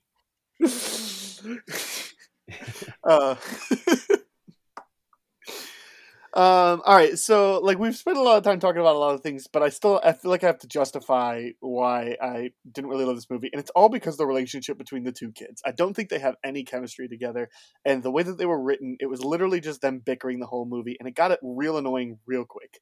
So you don't have kids then, I take it?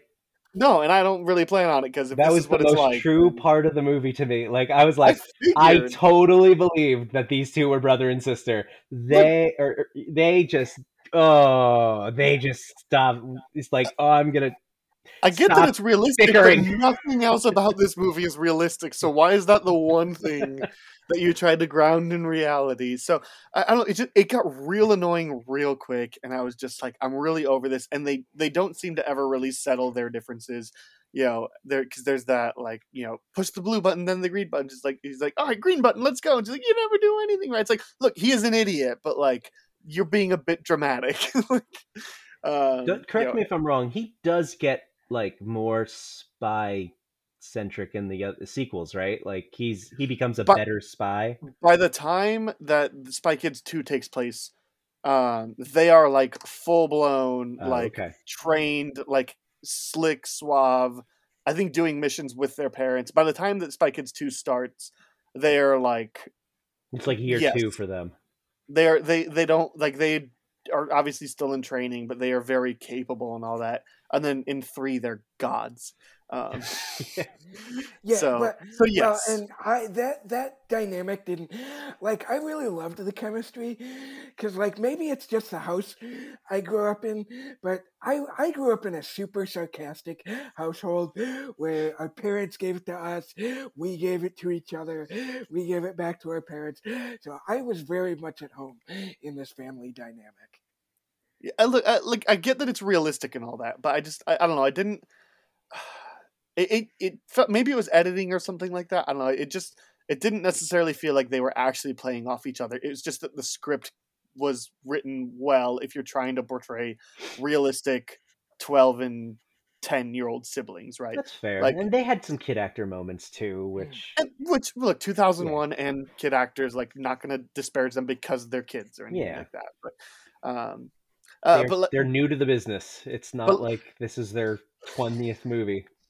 But let's talk about for the second time on this Nostalgia's episode of adult male leads that look like they're having a blast. Antonio Banderas is a delight in this movie, and he's honestly, having a lot of fun. Yeah, and honestly, again, his chemistry with Carla Gugino she's also having a lot of fun too. But their chemistry is great. I really love them together.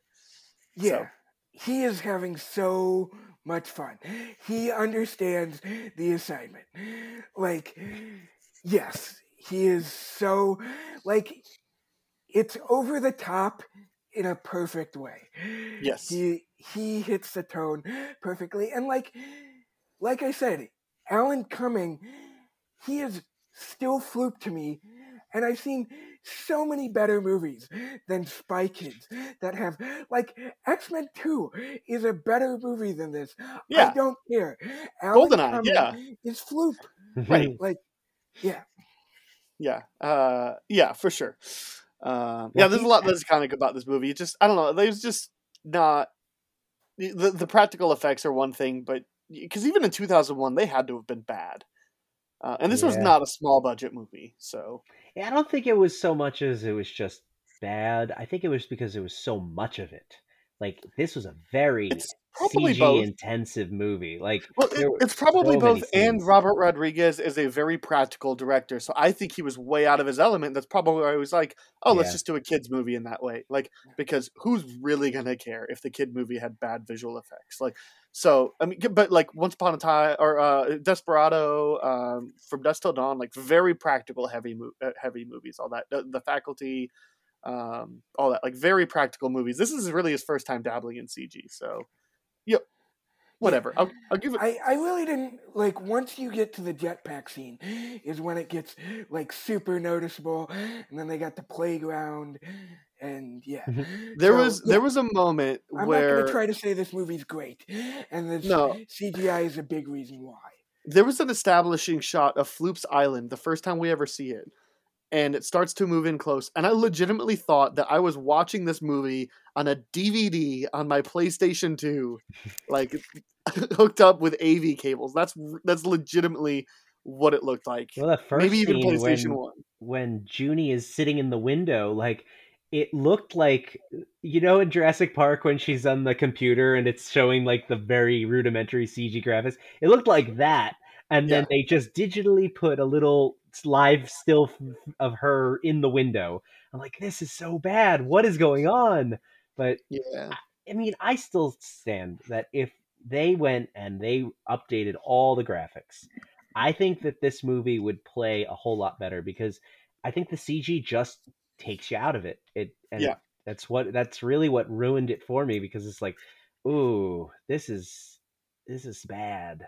Especially for all the talent involved. Right. It wouldn't make it a great movie, but it would make it significantly more watchable. Yeah. If they release Spy Kids on 4K, I'll be the first person to buy it, you know. And what else, you know, during COVID, what else are you going to do except remaster old movies? But, right. You know, I guess if he's doing Book of Boba Fett, like, I guess you do that. He's busy. Yeah. I'd rather you do Book of Boba Fett than remaster Spy Kids. Release the Rodriguez cut. Release the Rodriguez. No. This is very much the Rodriguez cut. This is true. And I think, you know, this is like I was saying. I think this movie's helped by the fact that, like, because I watched this after First Kid. I watched him back to back Tuesday night, and I loaded it up, saw the runtime, and I'm like, yes, this is a 90-minute movie. It should be a 90-minute movie. It does, because, like, this movie ends, and we're done. Like, great, moving on. Like, this is exactly as long as it needs to be. So. Yeah, exactly. Yep, I agree. Because there was this one point, like, because I was kind of cutting it short on time, and I was just like, all right, we're supposed to record in 10 minutes, but like this doesn't feel like it has 10 minutes left. And sure enough, it did. And that was like, and I meant that like it feels like there should be 30 more minutes. Not it feels like it should have been done 10 minutes ago. I was just like, there's no way they're gonna finish this because they got to do this and this and this and this and this in like 5 minutes. Nope, they didn't. So they were like, but what if we don't do those things? Or what if we do it all at once and just do it bad? Yeah, right. All right, Jake. Are you recommending this movie, and who are you recommending it to? Yes, I am, but I have a feeling it's sort of the same scale I did. I think this and the First Kid are in the same boat. I think if you remember this movie as a kid, I think it holds up, and I think there are like Robert Rodriguez things and like spy movie things that you're going to be able to pick up, and you can forgive some of the CGI stuff. I don't know how well you're going to forgive that if you don't have the nostalgia. But I think if you're a Robert Rodriguez fan, though, I think this could also be fun because it is still very much a Robert Rodriguez movie. So if you're a Robert Rodriguez fan who hasn't seen Spy Kids, I say maybe give this a shot too. So. Yeah, I'll pretty much mimic what you said. I mean, like this didn't make Stop copying me, Aaron. This didn't make my memory of the first movie or of the movie like any worse. And it didn't necessarily improve it either. And there's a good amount of fun. And if you're a Robert Rodriguez fan, there's lots of really fun stuff in here. The visual effects don't hold up, and I don't know if you don't have a history if you'd really like this, but obviously Nick's the exception. Or we're just making bad assumptions for people. So, Well, and you said your opinion didn't change. Like, when I went through and started adding stuff that I hadn't seen in forever, so I hadn't had a rating in, I was guesstimating at what I thought Spy Kids was a few months back, and I had it at like, we'll give this 3.5 because it's fun. I really like it, but it's not great. Yeah, I think I'll have fun with it.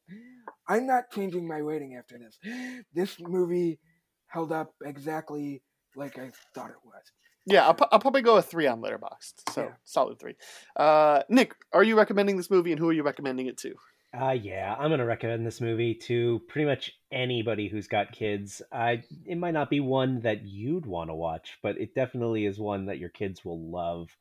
I'm probably going to bite the bullet and put it on for my kids and see if they like it, and then have to suffer through it again. But I think with kids watching it, whenever mine sit down and really love something, it kind of bumps it up in my estimation over time. Like, I first saw Wreck-It Ralph and I was only like okay on it, and it's one of my favorite movies now because my kids just fell in love with it. So I think this is one of those where it's right up their alley. The kids are their age. It's going to be one of those things where if you're a kid, you'll love this movie, and by association, if you're a parent, you'll love that your kids love this movie. Good. Well, let's that's a good time. Let's move on to the best ever spy movies that we have. So we just thought, First Kid has the Secret Service stuff working for it, so somewhat espionage there. It's more like Bodyguard stuff, but Spy Kids having spy. Why not do best ever spy movies? So, we have a best ever challenge. We'll do this traditional Sif Pop style. So top 5 Trump rules. A couple honorable mentions, and we can do this. I'll start us off. My number 5 spy movie is Burn After Reading. This is honorable mention. Yeah. This is sneakily like probably my second favorite Coen Brothers movie. I've seen it probably the most times, but I think Oh Brother We're Out Thou was better. And probably I like it a little bit more. But I love Burn After Reading. I think everybody in this role is terrific, especially George Clooney and Matt Damon. But obviously Frances McDormand and the dad from Step Brothers. I forget the actor's name. Everybody in this movie. Yes. Everybody in this movie is hilarious. This is Coen Brothers at their wittiest and funniest. And gosh, this movie's just iconic and terrific. Malkovich is great too. So J.K. Simmons' line at the end of that movie kills me every time. What did we learn? Well, we learned not to do it again. That's what. I lose it every time. We learned not to do what again? It's the perfect ending to that movie, and it's just absolutely amazing. Yeah, this is one I might have to give a rewatch because the first time I watched it, back to our blockbuster discussion, our parents are like, let's. I think I was a teenager, middle school maybe, and they're like, let's watch Burn After Reading together. Don't do that. No, that's not one you want to watch with your parents. So, we didn't make it to the sex chair. Yeah, we didn't make it. And not just the sex chair, but the elaborate way in which he builds it. Yeah, we didn't. Funny enough, and it has we didn't no make purpose. It to the end. Yeah, we didn't make it to the end of the movie because we got to the reveal of the sex chair, and after we stopped dying of laughter, my mom got up, went to the DVD player and said, I think that's enough of that. Oh, Mom. But you didn't get to the Clooney and Matt Damon finally meet scene. Oh my God. I saw that in the theaters. Never been more shocked by a moment in a movie. I was like, oh my God. Yeah, and this movie, by the way, plays so well on rewatches because there's lots of lines about like Clooney, like, "Oh, I never discharged my firearm," and, you know. Yeah, so that's my number 5. Is Burn After Reading. Nick, what about you? My number 5 is Get Smart. Okay, I've thought about putting this on honorable mention, but this would be a nostalgia pick for me. I don't know if it's actually good, but I saw it in theaters and saw it a lot of times on DVD. It's have good very enough. fond memories of it. Okay. I really had a blast. It's better than Burn After Reading. There's no way it's better than Burn After Reading. It is for me. I mean, they're very different movies. They share the only connection of they're both spy movies, and I just really enjoyed Get Smart. It's possible that it has like a dozen nods to James Bond, and one of them is Moonraker. Like they literally do the skydiving scene. The big dude he lands without a parachute, just like Jaws and Moonraker. And Moonraker is one of my top 5 favorite Bond movies of all time. Well, actually, it might have gotten bumped out of 5 because of No Time to Die, but it is in their top 10 Bond movies for me because I just love that one. I mean, everyone is just great. You've got Zod. Why am I blanking on his name? Terrence Stamp. He is the villain, and he is just so great as the villain, as Siegfried. And then Alan Arkin is the boss. The scene where they're in the crash and the giant like swordfish goes through the glass. He's like, "What are you thinking?" He's like, "I'm thinking, oh shit, there's a swordfish on my face." And it's just I crack up every time I watch this movie because it's just so full of dad jokes, and Maxwell Smart is so dumb, but it's so funny, and everybody in it really works well together. Nice. Carell's, I think, was a great choice for that role. I remember having a fun time with it. So, yes. Jake, what's your number 5? My number 5. By the way, 4 of these 5 are in my top 100, and I think number 5, I'm going to have to readjust to get that in there too. So I really love all these movies. Yeah. I'm going with Bourne Ultimatum. I'll trump that. I would trump that too. Oh, okay. Well, I had it at number 4. So is it Me your too. number 4, Nick? Okay. Let's talk about it. This is clearly the best Bourne movie by a long shot. Yeah, absolutely. And probably the most spy-y as well. Yeah, for me, I think what puts it over the other two is I think the CIA villains are my favorite in this. I love the whole, totally has an eye on Pam Landy the whole time. That's a great running bit. And David Strathairn is my favorite of the, interchangeable CIA people at the top. I really do think, because they're all really good, but I think it's the quote-unquote villains that put this one over the top for me. Nice. This is just got a lot of good espionage in it. It's got a lot of Matt Damon's like really hit his stride. This really feels like a good like part 2 to Supremacy. Part 3 to the trilogy. This is a franchise that sets up a lot of answers and pays off so well in Ultimatum, and it's just a shame that they ruined it with a very mediocre Jason Bourne. Although I like Bourne Legacy, if they wanted to continue kind of in the world of Jason Bourne without Bourne, I'd have been happy. Yeah, because the ending was perfect. Like the good version of New Position. Like, and then the music kicks in, and it's over. It's fantastic.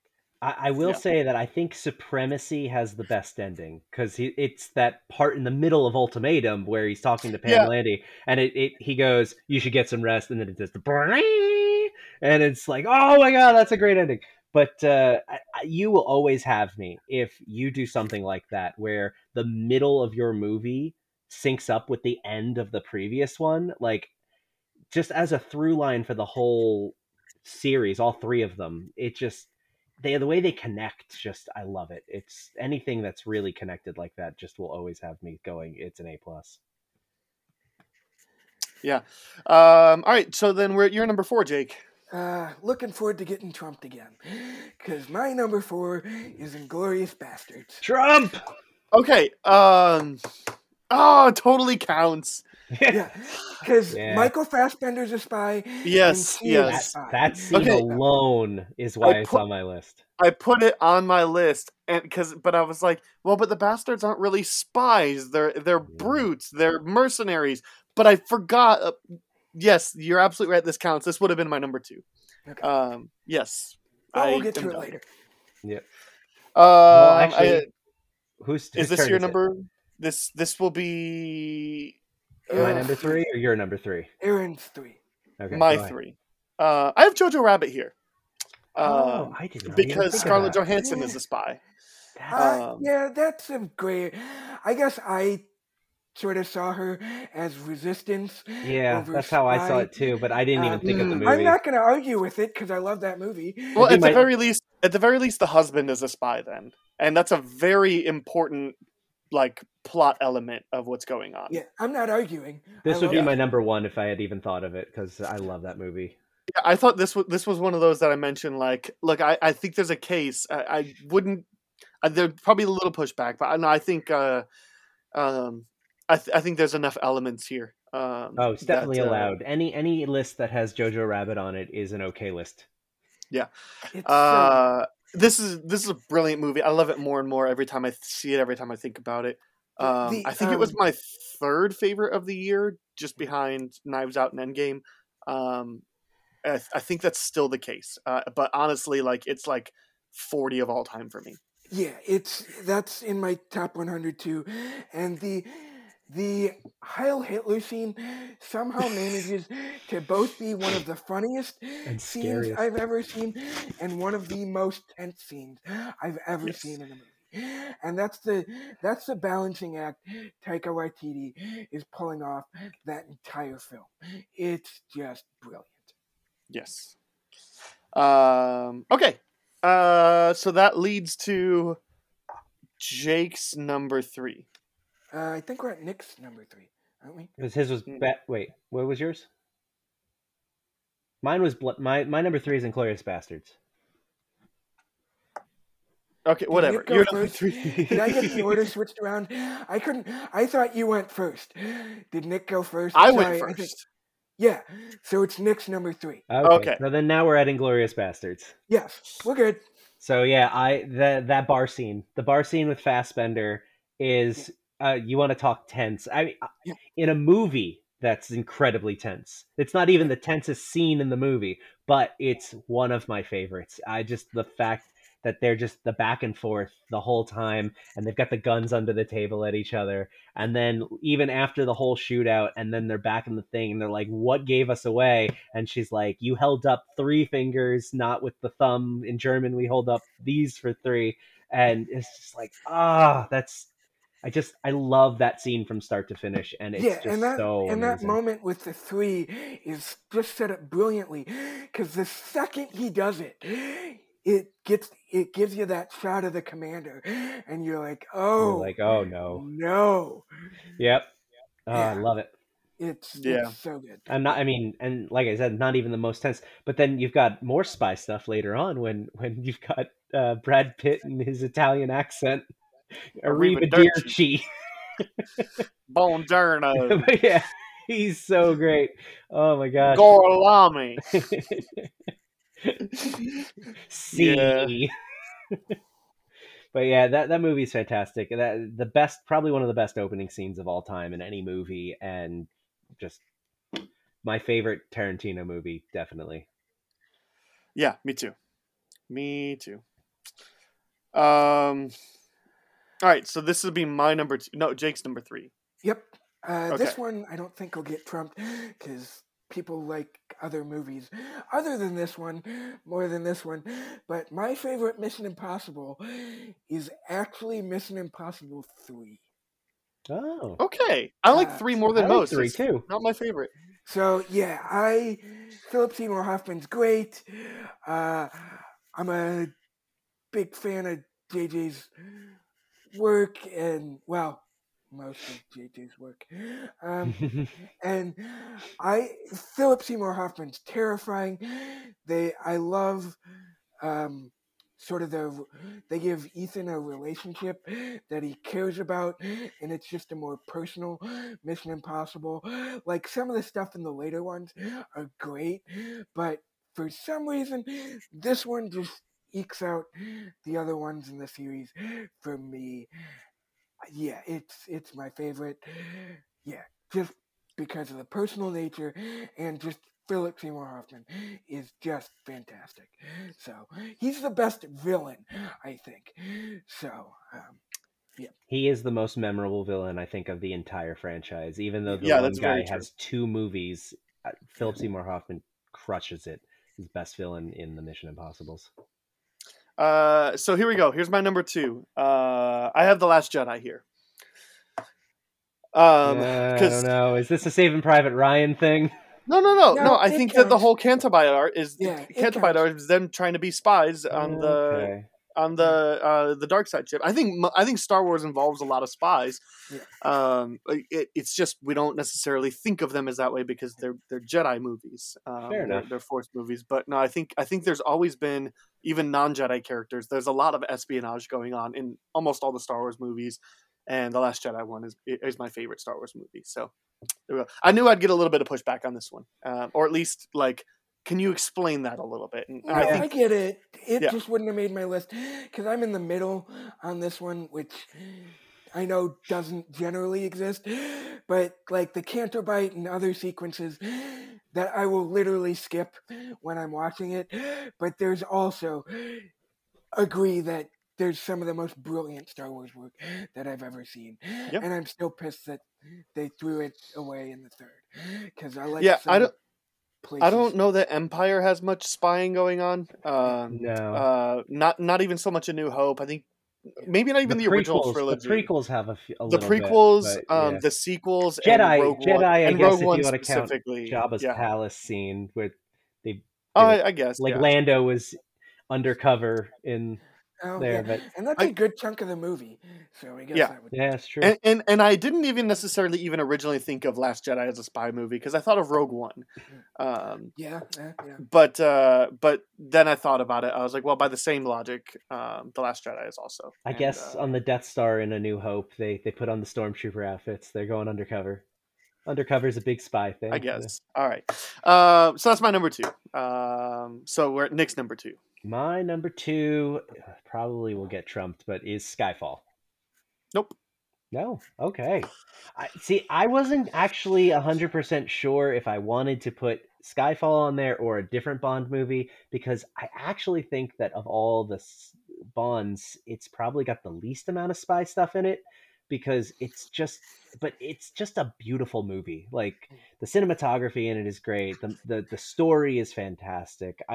I just did a full Bond rewatch, and it probably would give it to one of the more Roger Moore ever ones as having the most spy stuff. But there's just something about that scene in the museum where he sits down and Q sits down next to him. He doesn't even know it's Q because it's some kid, and he just hands him a gun and the tracker, and he's like, "That's it." And he's like, "Were you expecting an exploding pen?" And it's just their interaction is just beautiful, and it's very, very spy in that moment. And so if I had to give it to any of the Bonds, I picked my favorite Bond. So yeah, I mean, I think you can classify any 007 film as a spy film. And you're right, this one probably is on the lesser, but I think there's enough there that definitely, like, I have no hesitation.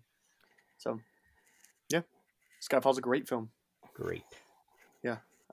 Jake, what's your number 2? Kingsman. Okay. The first one or the second one? No, the first one. I still liked the second one, but I think it's a decent step down from the first one. Like, it's sort of like Spy Kids. It's such a love letter to spy movies It's a love letter to the Roger Moore James Bond films. Yeah. Yeah, And really ironically, I don't like Roger Moore's Bond, but I love this movie. Yeah. And it's fantastic. It's so ridiculous. I have so much fun. The church scene, Warner, is just an amazing action set piece. I just have so much fun with this movie. That's all it comes down to. It's great. It was one of those movies that I completely missed that first year it was out, and then like about a year later I caught it on DVD, and I was just kicking myself for having skipped it because I had so much fun watching it. If this would not have gotten a sequel, I'd have been kicking myself, because I also didn't get around to seeing it in theater. I'd have been kicking myself to be like, I didn't.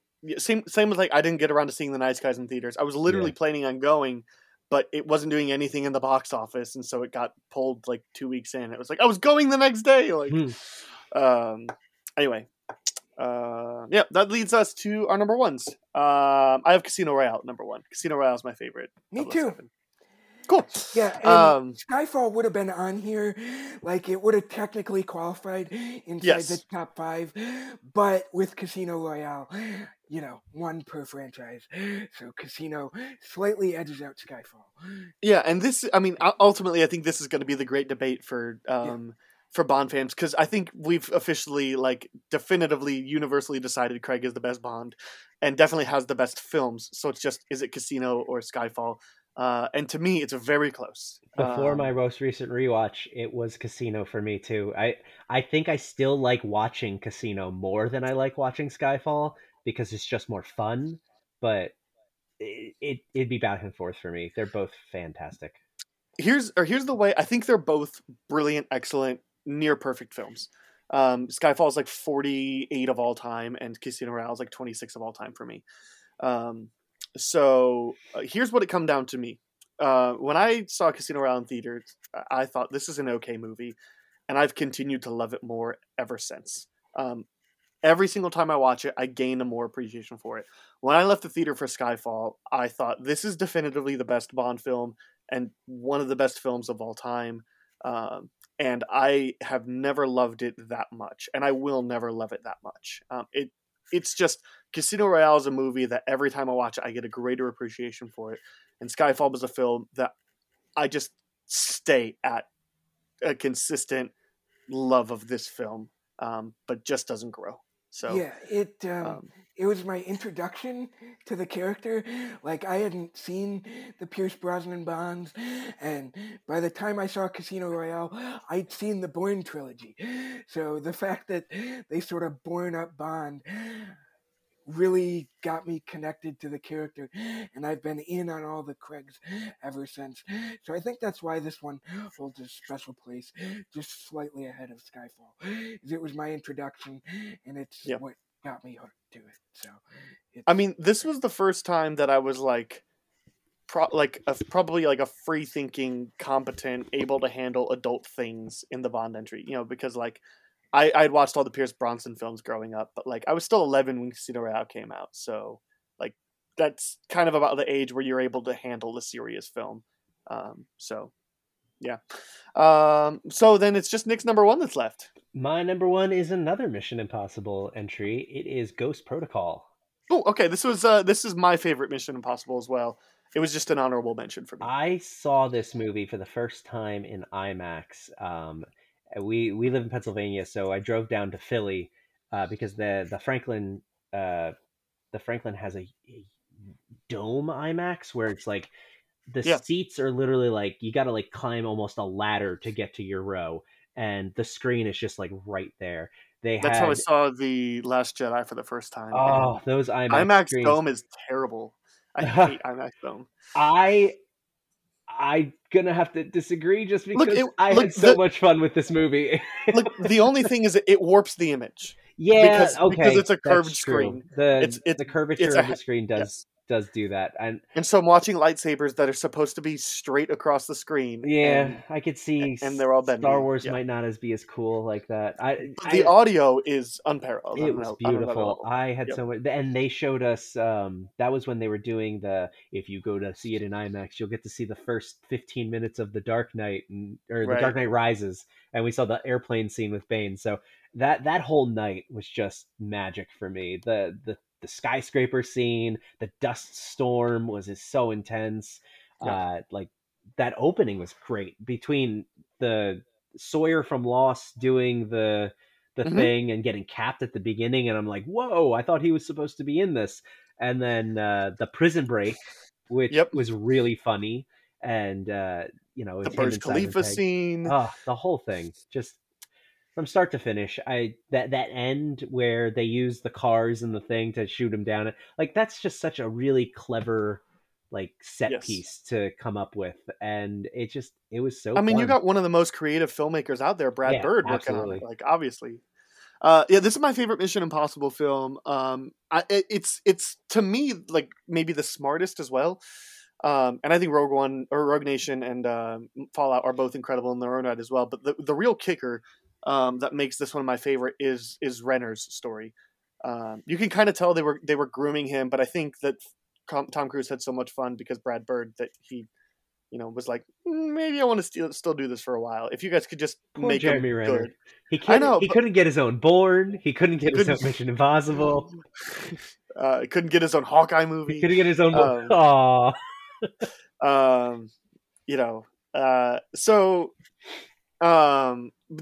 the whole when you get that reveal of he was protecting Ethan and they did the whole set, and when you find out all of his it's just heartbreaking, and to me really stands out as something special. So as far as honorable mentions, I had the Kingsman 2 in my honorable mentions. I think the Kingsman 1 is more fun, but I appreciate the Kingsman 2 more than I do the first one at this point, even though it doesn't have the incredible gunfight in the church. I just love the Golden Circle so much, the film.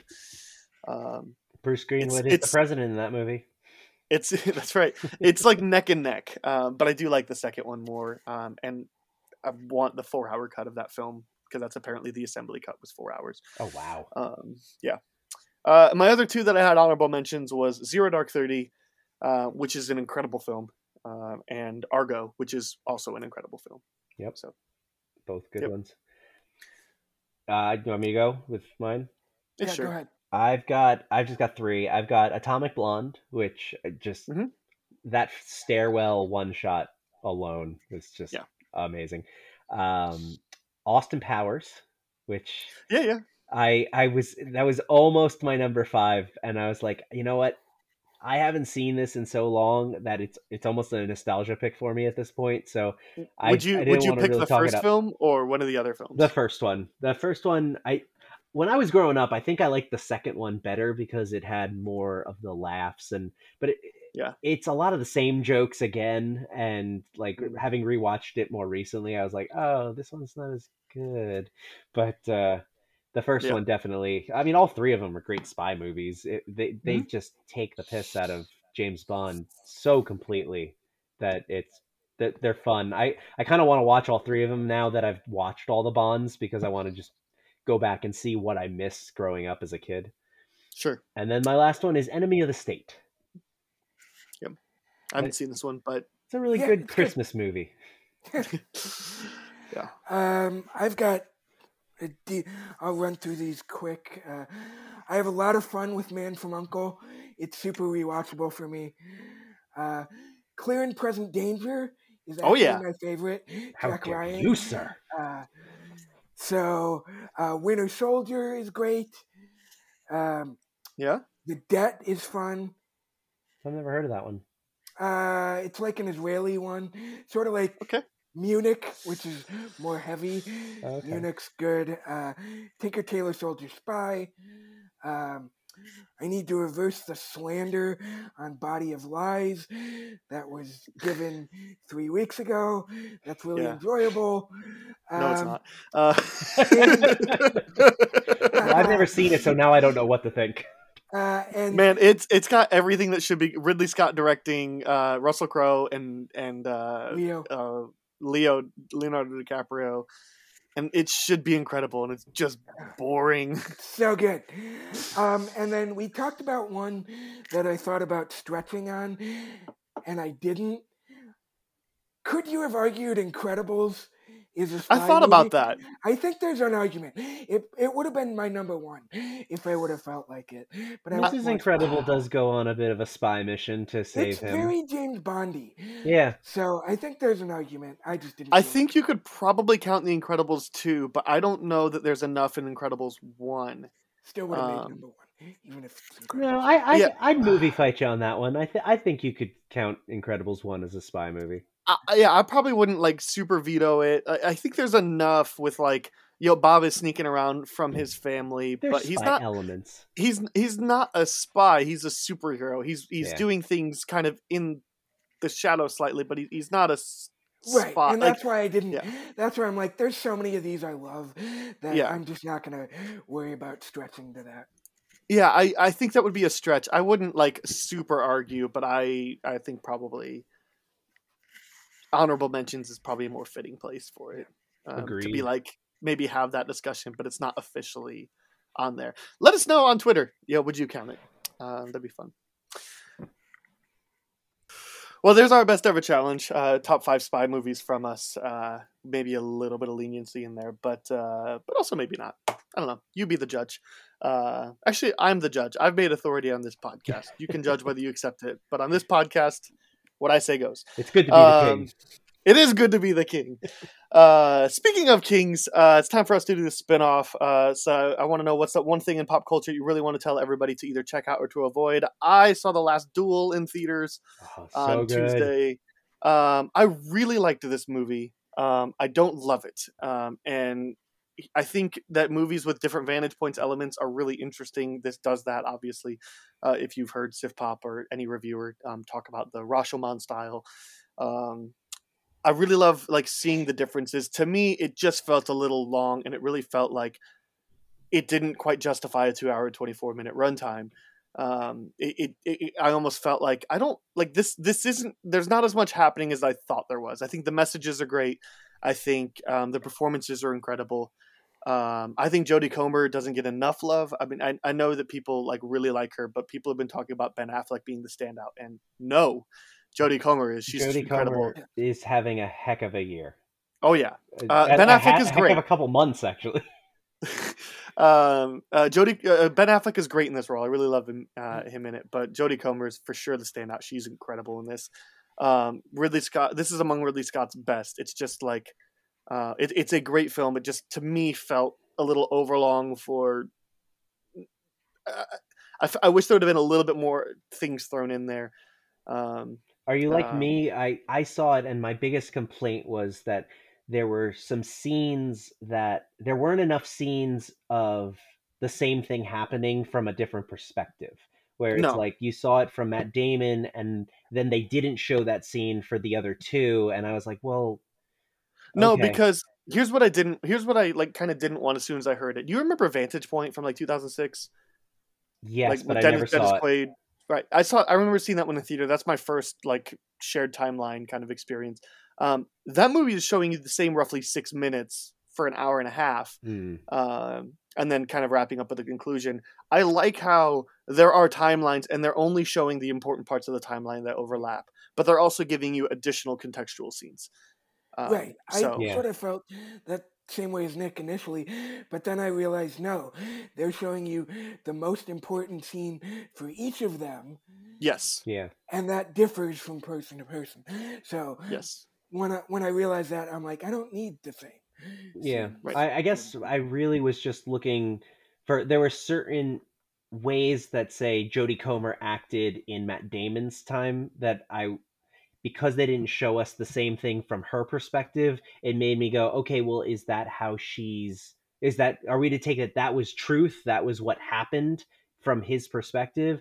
Or because throughout the movie, it felt like maybe she was being portrayed differently based on whose perspective it was. And I felt I didn't get enough when it came time to be her perspective.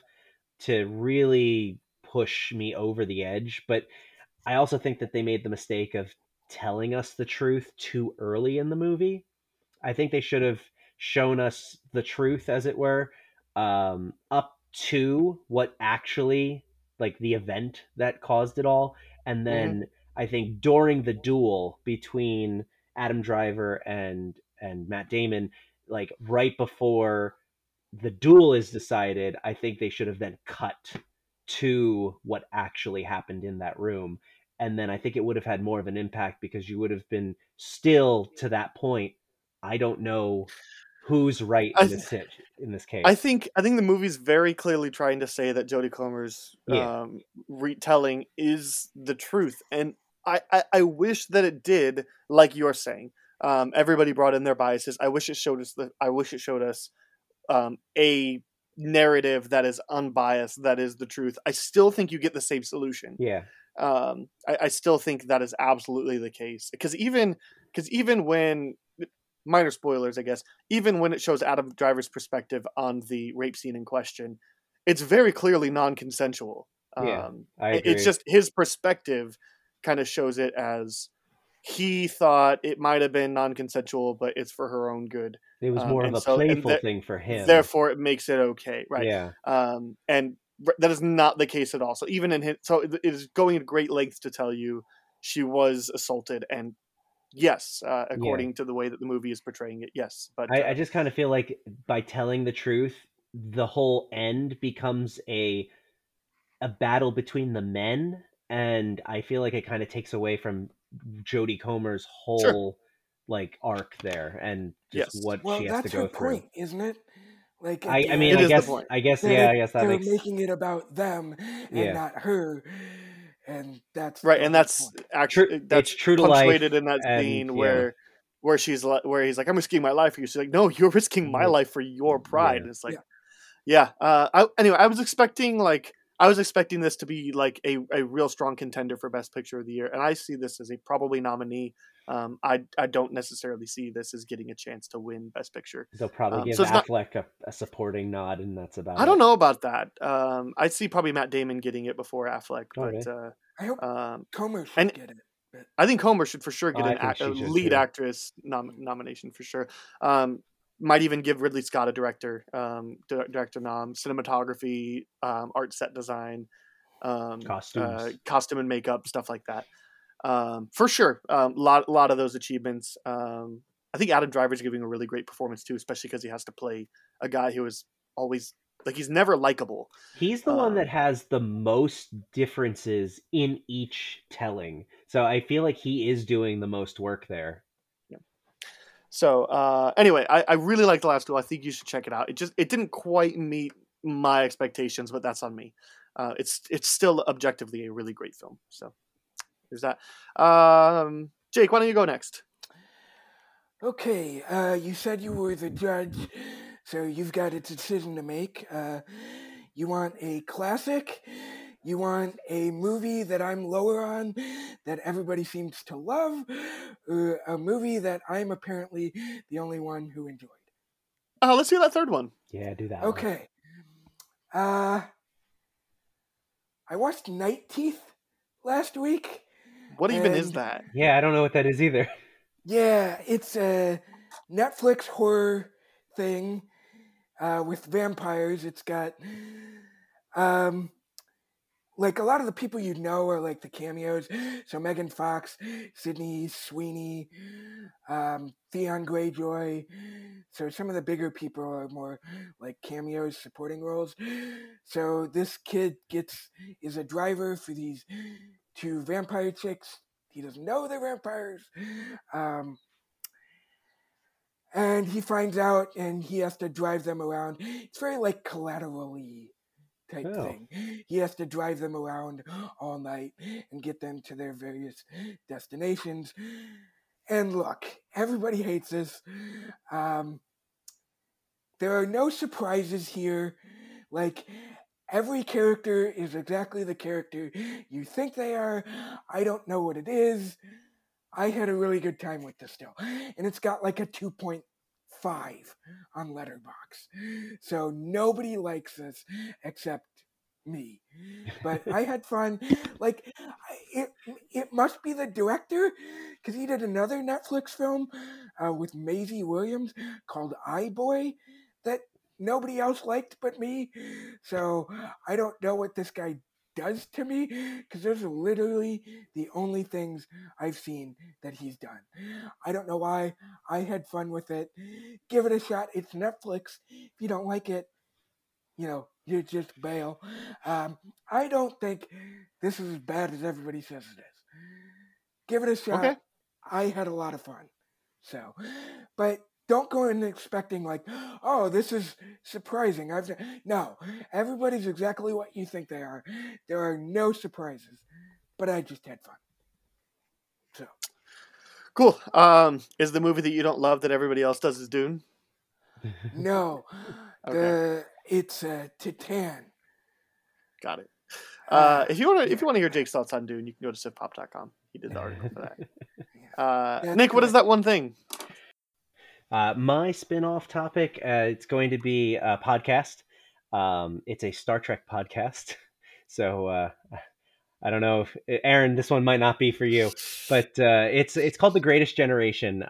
It's by two guys named Ben and Adam. They've been, for the last like 3 or 4 years, they've been doing essentially a rewatch of, they started with Next Generation, then they went on to DS9, and now they're currently on Voyager. They have a second podcast called The Greatest Discovery, where they watch all the new Trek shows, and it's just the most fun you could possibly have listening to a podcast if you love Star Trek. They've got great jokes that are not inside jokes. They're only inside jokes if you haven't seen Star Trek itself, but then they've got great inside podcast jokes.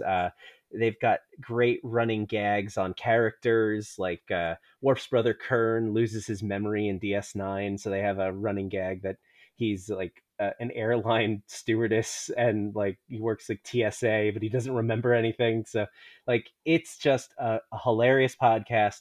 I try to get everybody who likes Star Trek to listen to it, because I need more friends who know the inside references that I'm now making about Trek. But it's just a lot of fun, and I highly recommend The Greatest Generation on anywhere podcasts are listened to. Very nice. Well, thanks guys for hanging out with me. I really had a lot of fun. I hope you guys did too. Yeah, it was great. Great time. Good. Well, we'll do this again sometime. Maybe together, maybe individually. We'll see. Whatever you guys decide when the new schedule comes out. For next week, I'm talking Edge of Tomorrow and Alita Battle Angel. More Robert Rodriguez tomorrow, or next week, with Joe and producer Phil. And in a month from now, we're doing nostalgia films, and so Vince is coming around, and we're finally going to get around to Chicken Run since we had technical difficulties last time he was supposed to be on. So, Chicken Run for the nostalgia next month, Edge of Tomorrow, and Alita Battle Angel next week. Connect with the show on social media. Connect with other shows on Studio DNA at studiodna.media or in your podcast player. And you can send us a question to explore during the VPOT, or get in contact with us to write for SIFPOP. Leave us some feedback, whatever, at writersroom@siftpop.com. Words are difficult. Jake, where do you want to send people to? Easiest thing probably for people to do is get to my Twitter via the SIFPOP letterbox that saves you from having to spell my name. Or my review for November will be The Harder They Fall, which should be dropping a couple days after this episode releases, because it comes out on Netflix November 3rd. So you can always just follow me via Twitter, via the tag on the SIFPOP tweet for the review. It's true. And Nick, what about you? I'm on Twitter and Letterboxd at Jagged2319, and you can read my stuff on SIFPOP as well. I did the Lower Decks Star Trek review.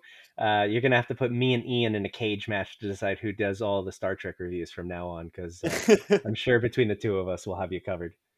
Maybe we'll do a collaborative, one of you is conversation between the two. That could be fun. That'd be fun. Anyway, like I said, thanks guys for joining me. Had a lot of fun. And we'll do it again sometime. Yeah, absolutely.